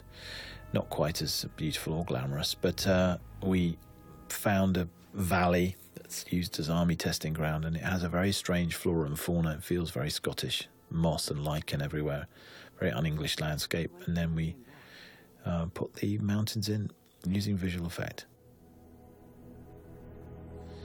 And we built the interior, so we built the exterior of the house in Aldershot in the valley, and we built the interior on stage at Pinewood. So now we are on stage, brilliantly lit by Roger Deakins, and supplemented by very subtle visual effects throughout. And the most complicated, I think, sequence in the movie begins here, which is the constant shifting in and out between the exterior, and which is on location, and we shot 2 months after the interior, which are these scenes. But it's not just because it's an interior-exterior switch, it's because we're charting the journey from day through dusk into evening and then night. And each sequence needed very specific handling, and there was a lot of near darkness. And also we had a giant helicopter searchlight that we had to replicate on stage and then match for real on location. This is Kincaid. And here is the magnificent and inspiring Albert Finney, one of the greats. Having Albert and Judy on set was fantastic. Judy loved not being the oldest person or not feeling like the oldest person on set. And they were tremendous together. And having a new character with the warmth that Albert brings and the spirit, the mischief, I think at this point really gives the movie a little boost. And one of the things I think that we and Rob and Neil and John did very well is time the introduction of new characters throughout the movie. You know, a well-timed entrance of a new character can just give a little surge of energy. And it's the same when you're actually shooting. When a new actor arrives, it gives everyone a boost. And this is what we've got. And here is this, of course, Bond expects to find the usual cache of weapons, the gun room, and gets here to find they've all been sold. As has, in a sense, the house, when they thought he was dead. And there is a definite air of Western about this last sequence. It's back to basics. This is not your fight. There's a sense of waiting for the baddies to arrive and knowing that all they've got to fight them with is a tiny number of very basic weapons. I'll do my best. And then there's this scene which I'm very fond of, which is this little moment between Bond and Kincaid when it's clear that Kincaid has never really known what Bond does. And Bond very enigmatically simply walks away when he asks him what he does for a living. And then we cut to this shot of M waiting and waiting and watching across the valley, and a gradual building of tension as they wait for the Silver and his men to arrive. Thank you, Mr. Kincaid. It's beautiful. Now, we talked a lot about how we discussed in the movie Bond's past and how he got here, and Fleming himself obviously created the story of his, the backstory of his parents and dying in a mountaineering accident. But we decided that Bond himself couldn't tell that story, and it was very important that he didn't try to. So in that respect, Kincaid came in very useful. And this speech is key when he talks about Bond going down the hole, the priest's hole, when he found his parents, he heard about his parents' death and not coming out for 2 days. And when he does come out, coming out entirely changed. And it always appealed to me that he'd gone in as a kid and come out as Bond, and that he never changed from that moment, that was the hardened person that he became. And I think that it says an awful lot, probably all you need to know.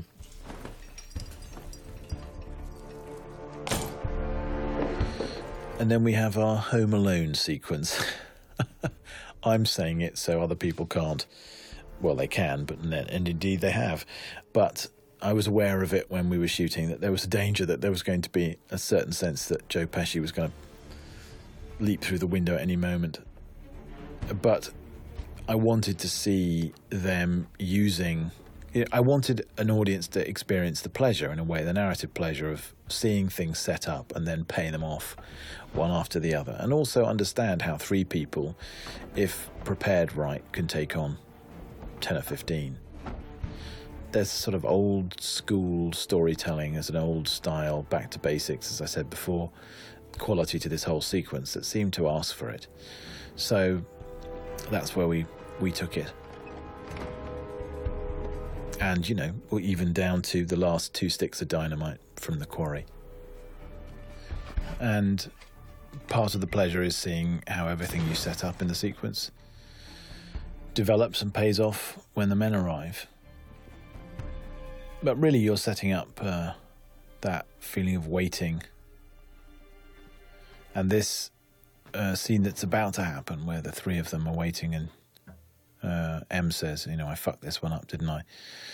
Where you really feel, ultimately, as you look back, if you're watching this a second time, that this is effectively the last scene between Bond and M. You know, that she dies in his arms, but they exchange only 2 lines there. This is the one where somehow they don't really know it yet, but it's their final serious conversation. And he somehow picks her up. It's very unlike M, I think, to be low, and I think she realises that she says it herself, she's made a mistake. And Bond says, no, she didn't. This is what has to happen. You do your job, you make the best choices. There's no right or wrong. And then they hear the noise, and Ready before you were born, it's off to the races.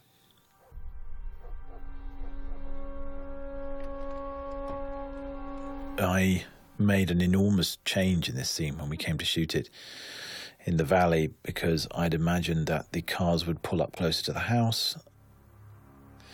And when I saw it, I thought, this is ridiculous. They would never drive right up to it. They'd have to park at the top and walk down into the valley. And I had an idea of, suddenly felt it was much more threatening and tense and strange if they were spread out and came in a line down the valley. And that we sort of reminded the audience of the DB5, which is about to feature quite heavily. But it's one thing restaging a scene when you're in a room. It's not difficult. But when you're restaging a scene across hundreds of yards of Scottish countryside, and there are people wandering everywhere, and you have to talk on a megaphone, it takes a whole lot longer. And here is this reveal of the Bond is in the DB5, and yep, he uses it to its fullest extent, using the machine guns that come out from under the front headlights. And then we shift from outside to inside, and we shift from location to set. And of course, as I said before, we shot this a month or two before we shot the exterior stuff. So we were trying to intercut between the two all the time, and it wasn't easy. And in fact, I think it's fair to say that Stuart Baird and I spent probably more time on this little sequence, the assault on the house, before Silver arrives in the helicopter, than we did on any other sequence in the movie except the first 10 minutes. Because balancing the three stories, M and Bond in the car, holding Bond in that car, and also Kincaid, who's in the kitchen, was very difficult to keep everybody, as it were, alive. And make sure that you sense that people were not standing around waiting for people to walk into the house. I think in the end we managed to find a way through. But the truth is that in order to do that, Kincaid was probably walking for about a minute between when you last see him and when he arrives in the kitchen. And in reality, it's only around the corner. But movie logic seems to work. As does that, I think, which is the moment that Bond appears and saves Kincaid. One of the things that was most pleasurable was watching Albert and Judy doing a bit of action, handling a gun. And I have to say, I think they did it pretty well. And, you know, Judy has to fire a lot of guns, and she was pretty adept with the whole thing. Not to mention making light bulb bombs and various other things that she had to do during the sequence. You heard?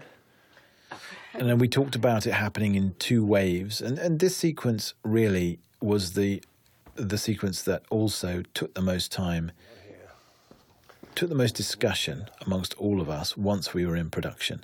It changed, and once we'd started shooting, I don't think the helicopter had even been thought of, actually.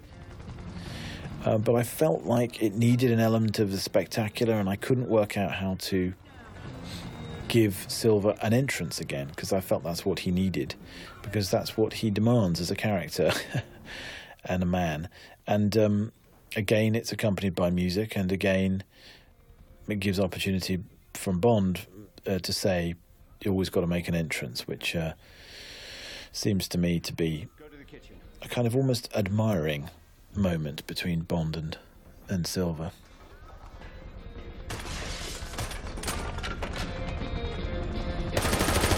This was the sequence that we came up with after all the debate.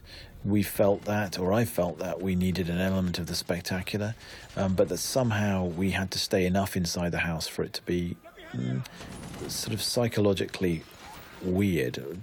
I wanted it to feel like they were trapped inside a giant coffin, and holes were being punched in it from the outside. And that's where Chris Corbould and his team came in extra useful, and also, you know, Roger Deakins.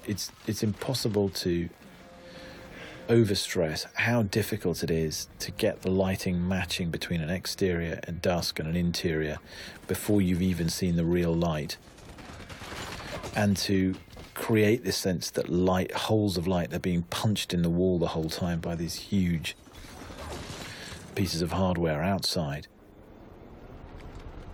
to keep the energy going, and the sense that the light is dying all the time and it's going closer and closer to night, and Bond is being left more and more isolated, particularly as Kincaid here and M disappear down the pre-sol and leave him on his own.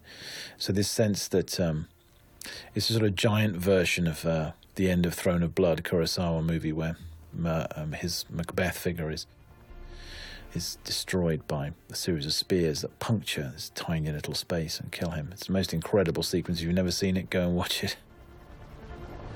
Kurosawa was somebody I thought of a lot during this end sequence, trying to find inspiration, really.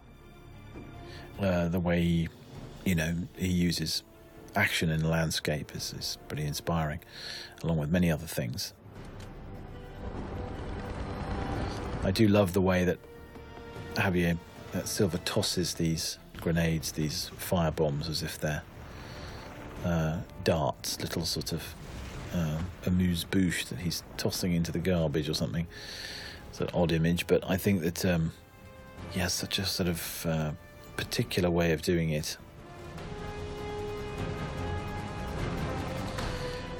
Bond is now trapped inside, and we were trying to get the sense that, again, he was trying to smoke him out, Silva, rather than blow him up.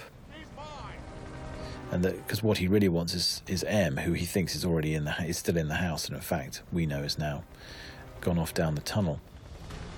And here we were with the real helicopter and Javier walking around the house. That helicopter was a big piece of machinery. It was very loud, and it was blowing dust and straw up in everyone's faces. It was blinding on the night, not to mention the incredibly powerful light attached to it.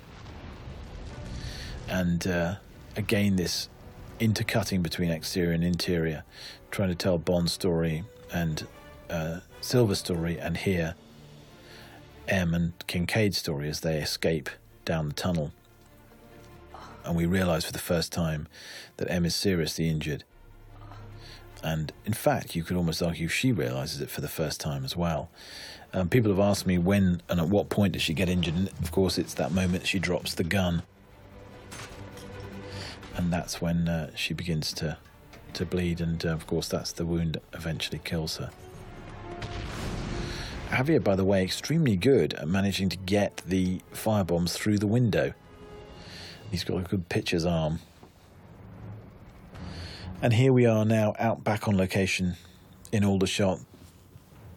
In order to replicate the searchlight coming from the helicopter, we had to construct a giant crane that came up from the middle of the house and hung the light over it, and then we removed it in post and put the in the wide shots, put the helicopter in, because we needed to be able to control, as in this shot, exactly where the light was pointing. And then, horror of horrors, he orders the helicopter to shoot, to fire on the DB5, and up it goes. And this is one of my favourite pieces of acting from Daniel in the movie. You know, you can kill me, you can kill the woman, but don't blow up my car. And we all know how he feels.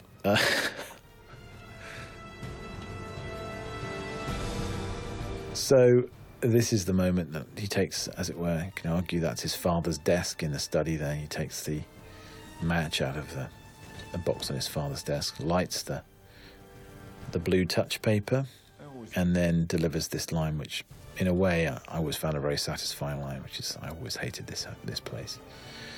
This is his goodbye. It's too much pain attached to this house, and too much unpleasantness.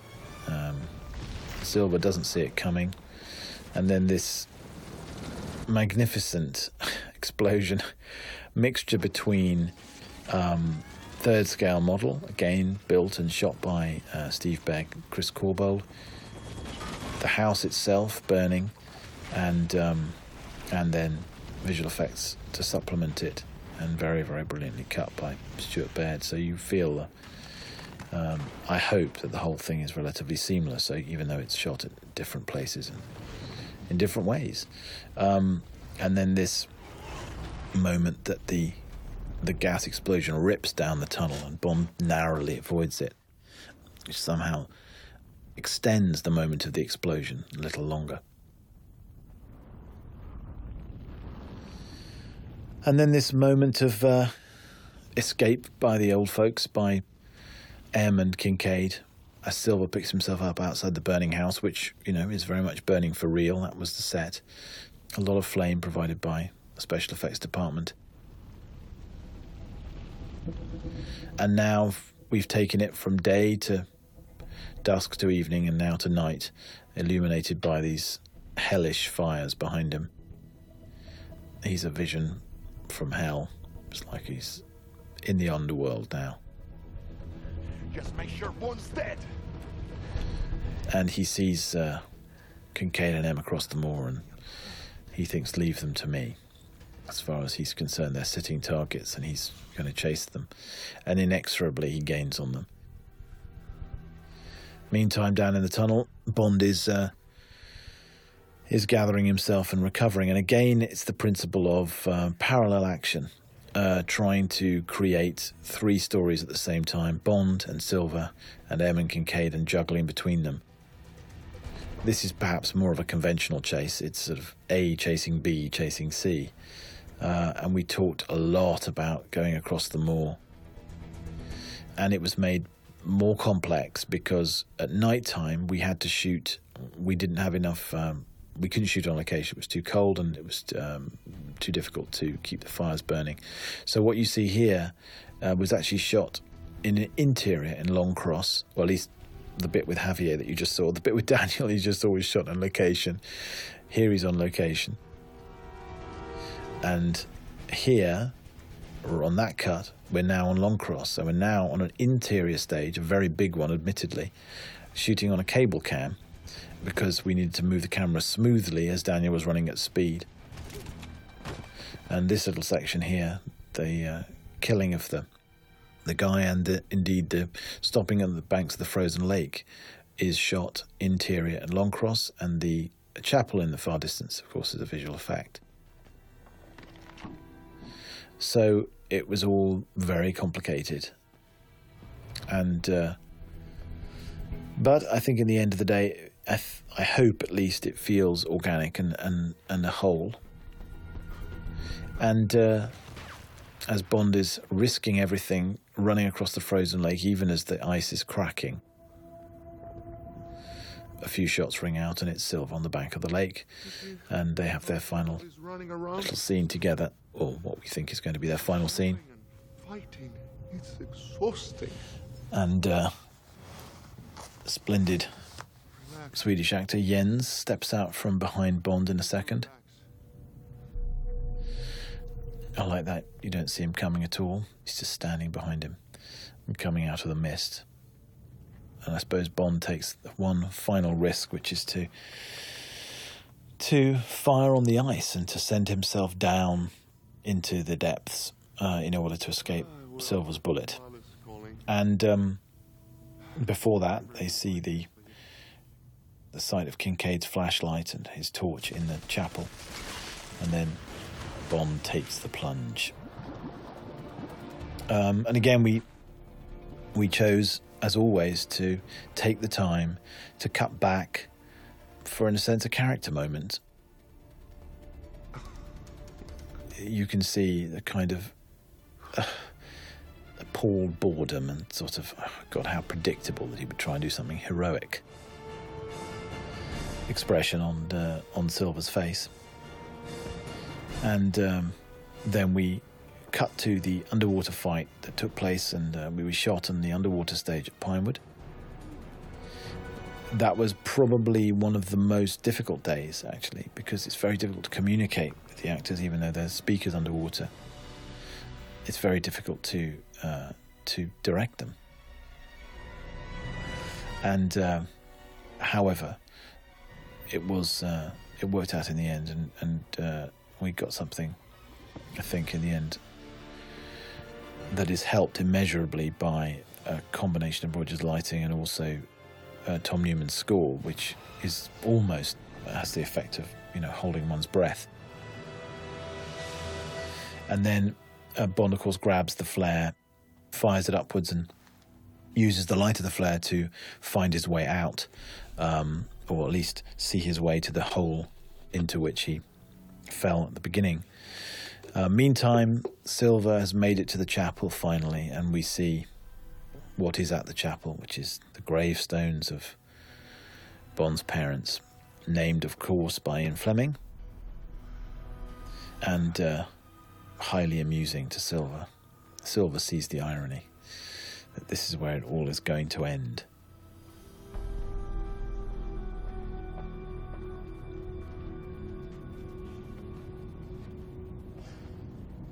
And as he steps into the chapel and M turns, again a fine piece of music by Tom Newman, this strange, almost choir sound. There's something a bit ghostly, religious about it. It had to be this way. And again, I suppose one of the scenes that took the most thought, because so much has to happen in such a short time, including the deaths of two of the major characters, one of whom after 17 years. And there was a certain amount of delicacy involved in staging this. And I suppose this is where, where my theatre experience is most useful, is in scenes like this, trying to stage it in such a way as that there's space for everything and everybody, and they don't fall, as it were, literally and metaphorically on top of each other. And in that respect, it's like the end of Hamlet or something, a lot of dead bodies to be dealt with, and they all need their own moment, their own space. But the scene itself, rather fascinatingly, was entirely changed by Javier. And because we shot in order, and this was, we came to this very close to the end of the shoot, and it was Judy's last scene for real. It was the last scene she ever shot in a Bond movie, and it was her last scene in the movie. There was a great intensity on set, but also Javier was able to suggest things in this scene, and we gradually changed it almost out of all recognition. Pretty much everything he says in this scene, Silva, he suggested himself, and we gave to John Logan, and we rewrote together. And this idea of Silva unable to do it and then asking her to shoot both her and himself, and willingly, as it were, committing suicide, killing her at the same time, that was something that we felt we could probably pull off, how unhinged Silva had become by that point.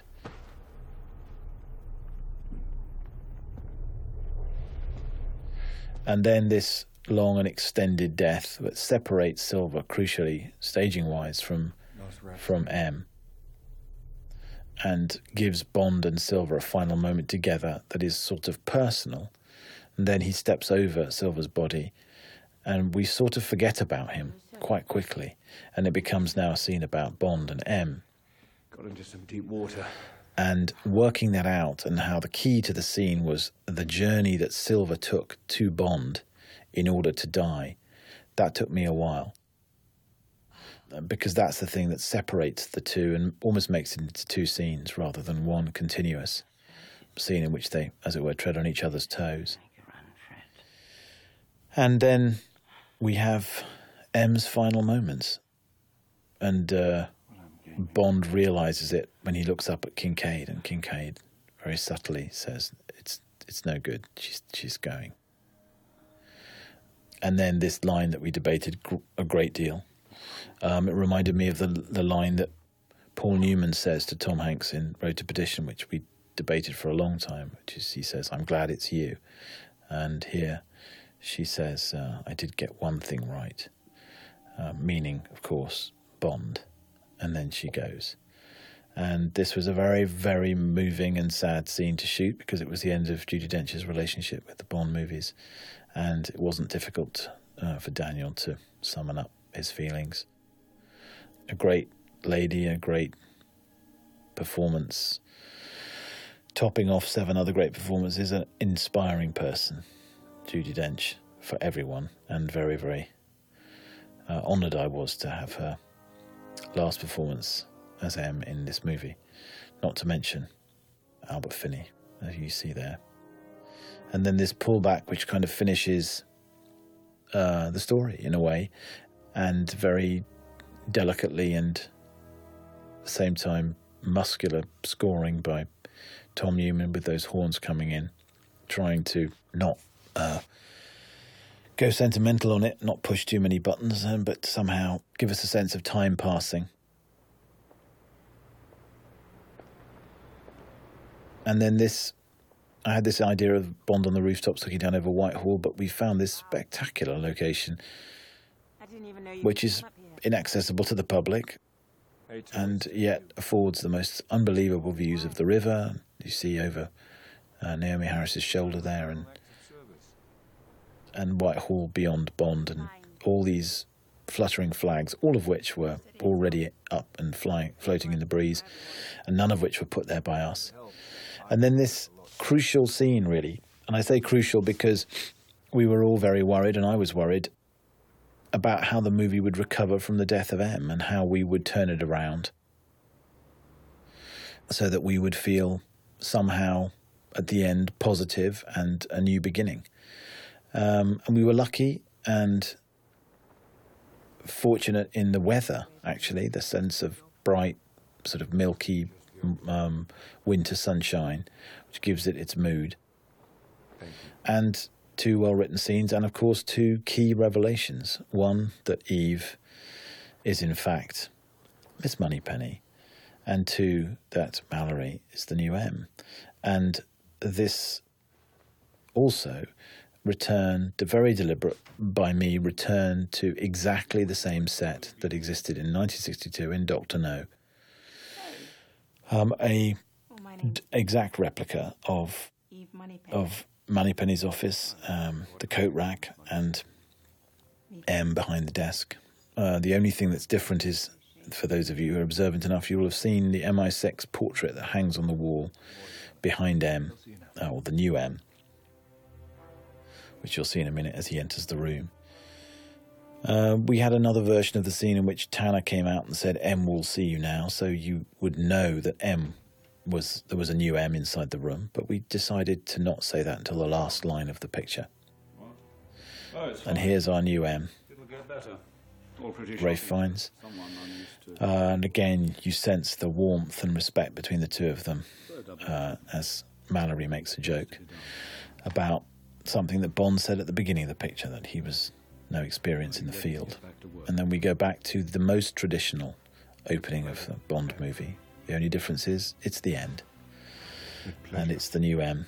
And just as the Adele song begins the movie by saying, "This is the end," we end the movie in the way that we traditionally would begin it, which is with the gun barrel logo and the magnificent reminder that it has been 50 years of Bond movies and that he still ain't going away. He's going to return. And a splendid medley of Tom Newman's music from the movie follows the immortal Monty Norman James Bond theme, one of the great pieces of movie music of history, if not the greatest, which is allowed to simply play out.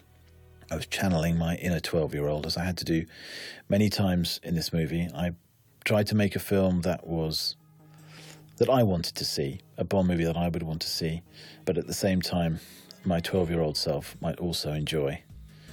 And I hope you've enjoyed it, and I hope some of what I've said has been of interest to you, and I've really enjoyed sitting here and chatting about it. It's a little bit like a visit to the movie therapist. So thank you for listening, and thank you for watching. Bye-bye.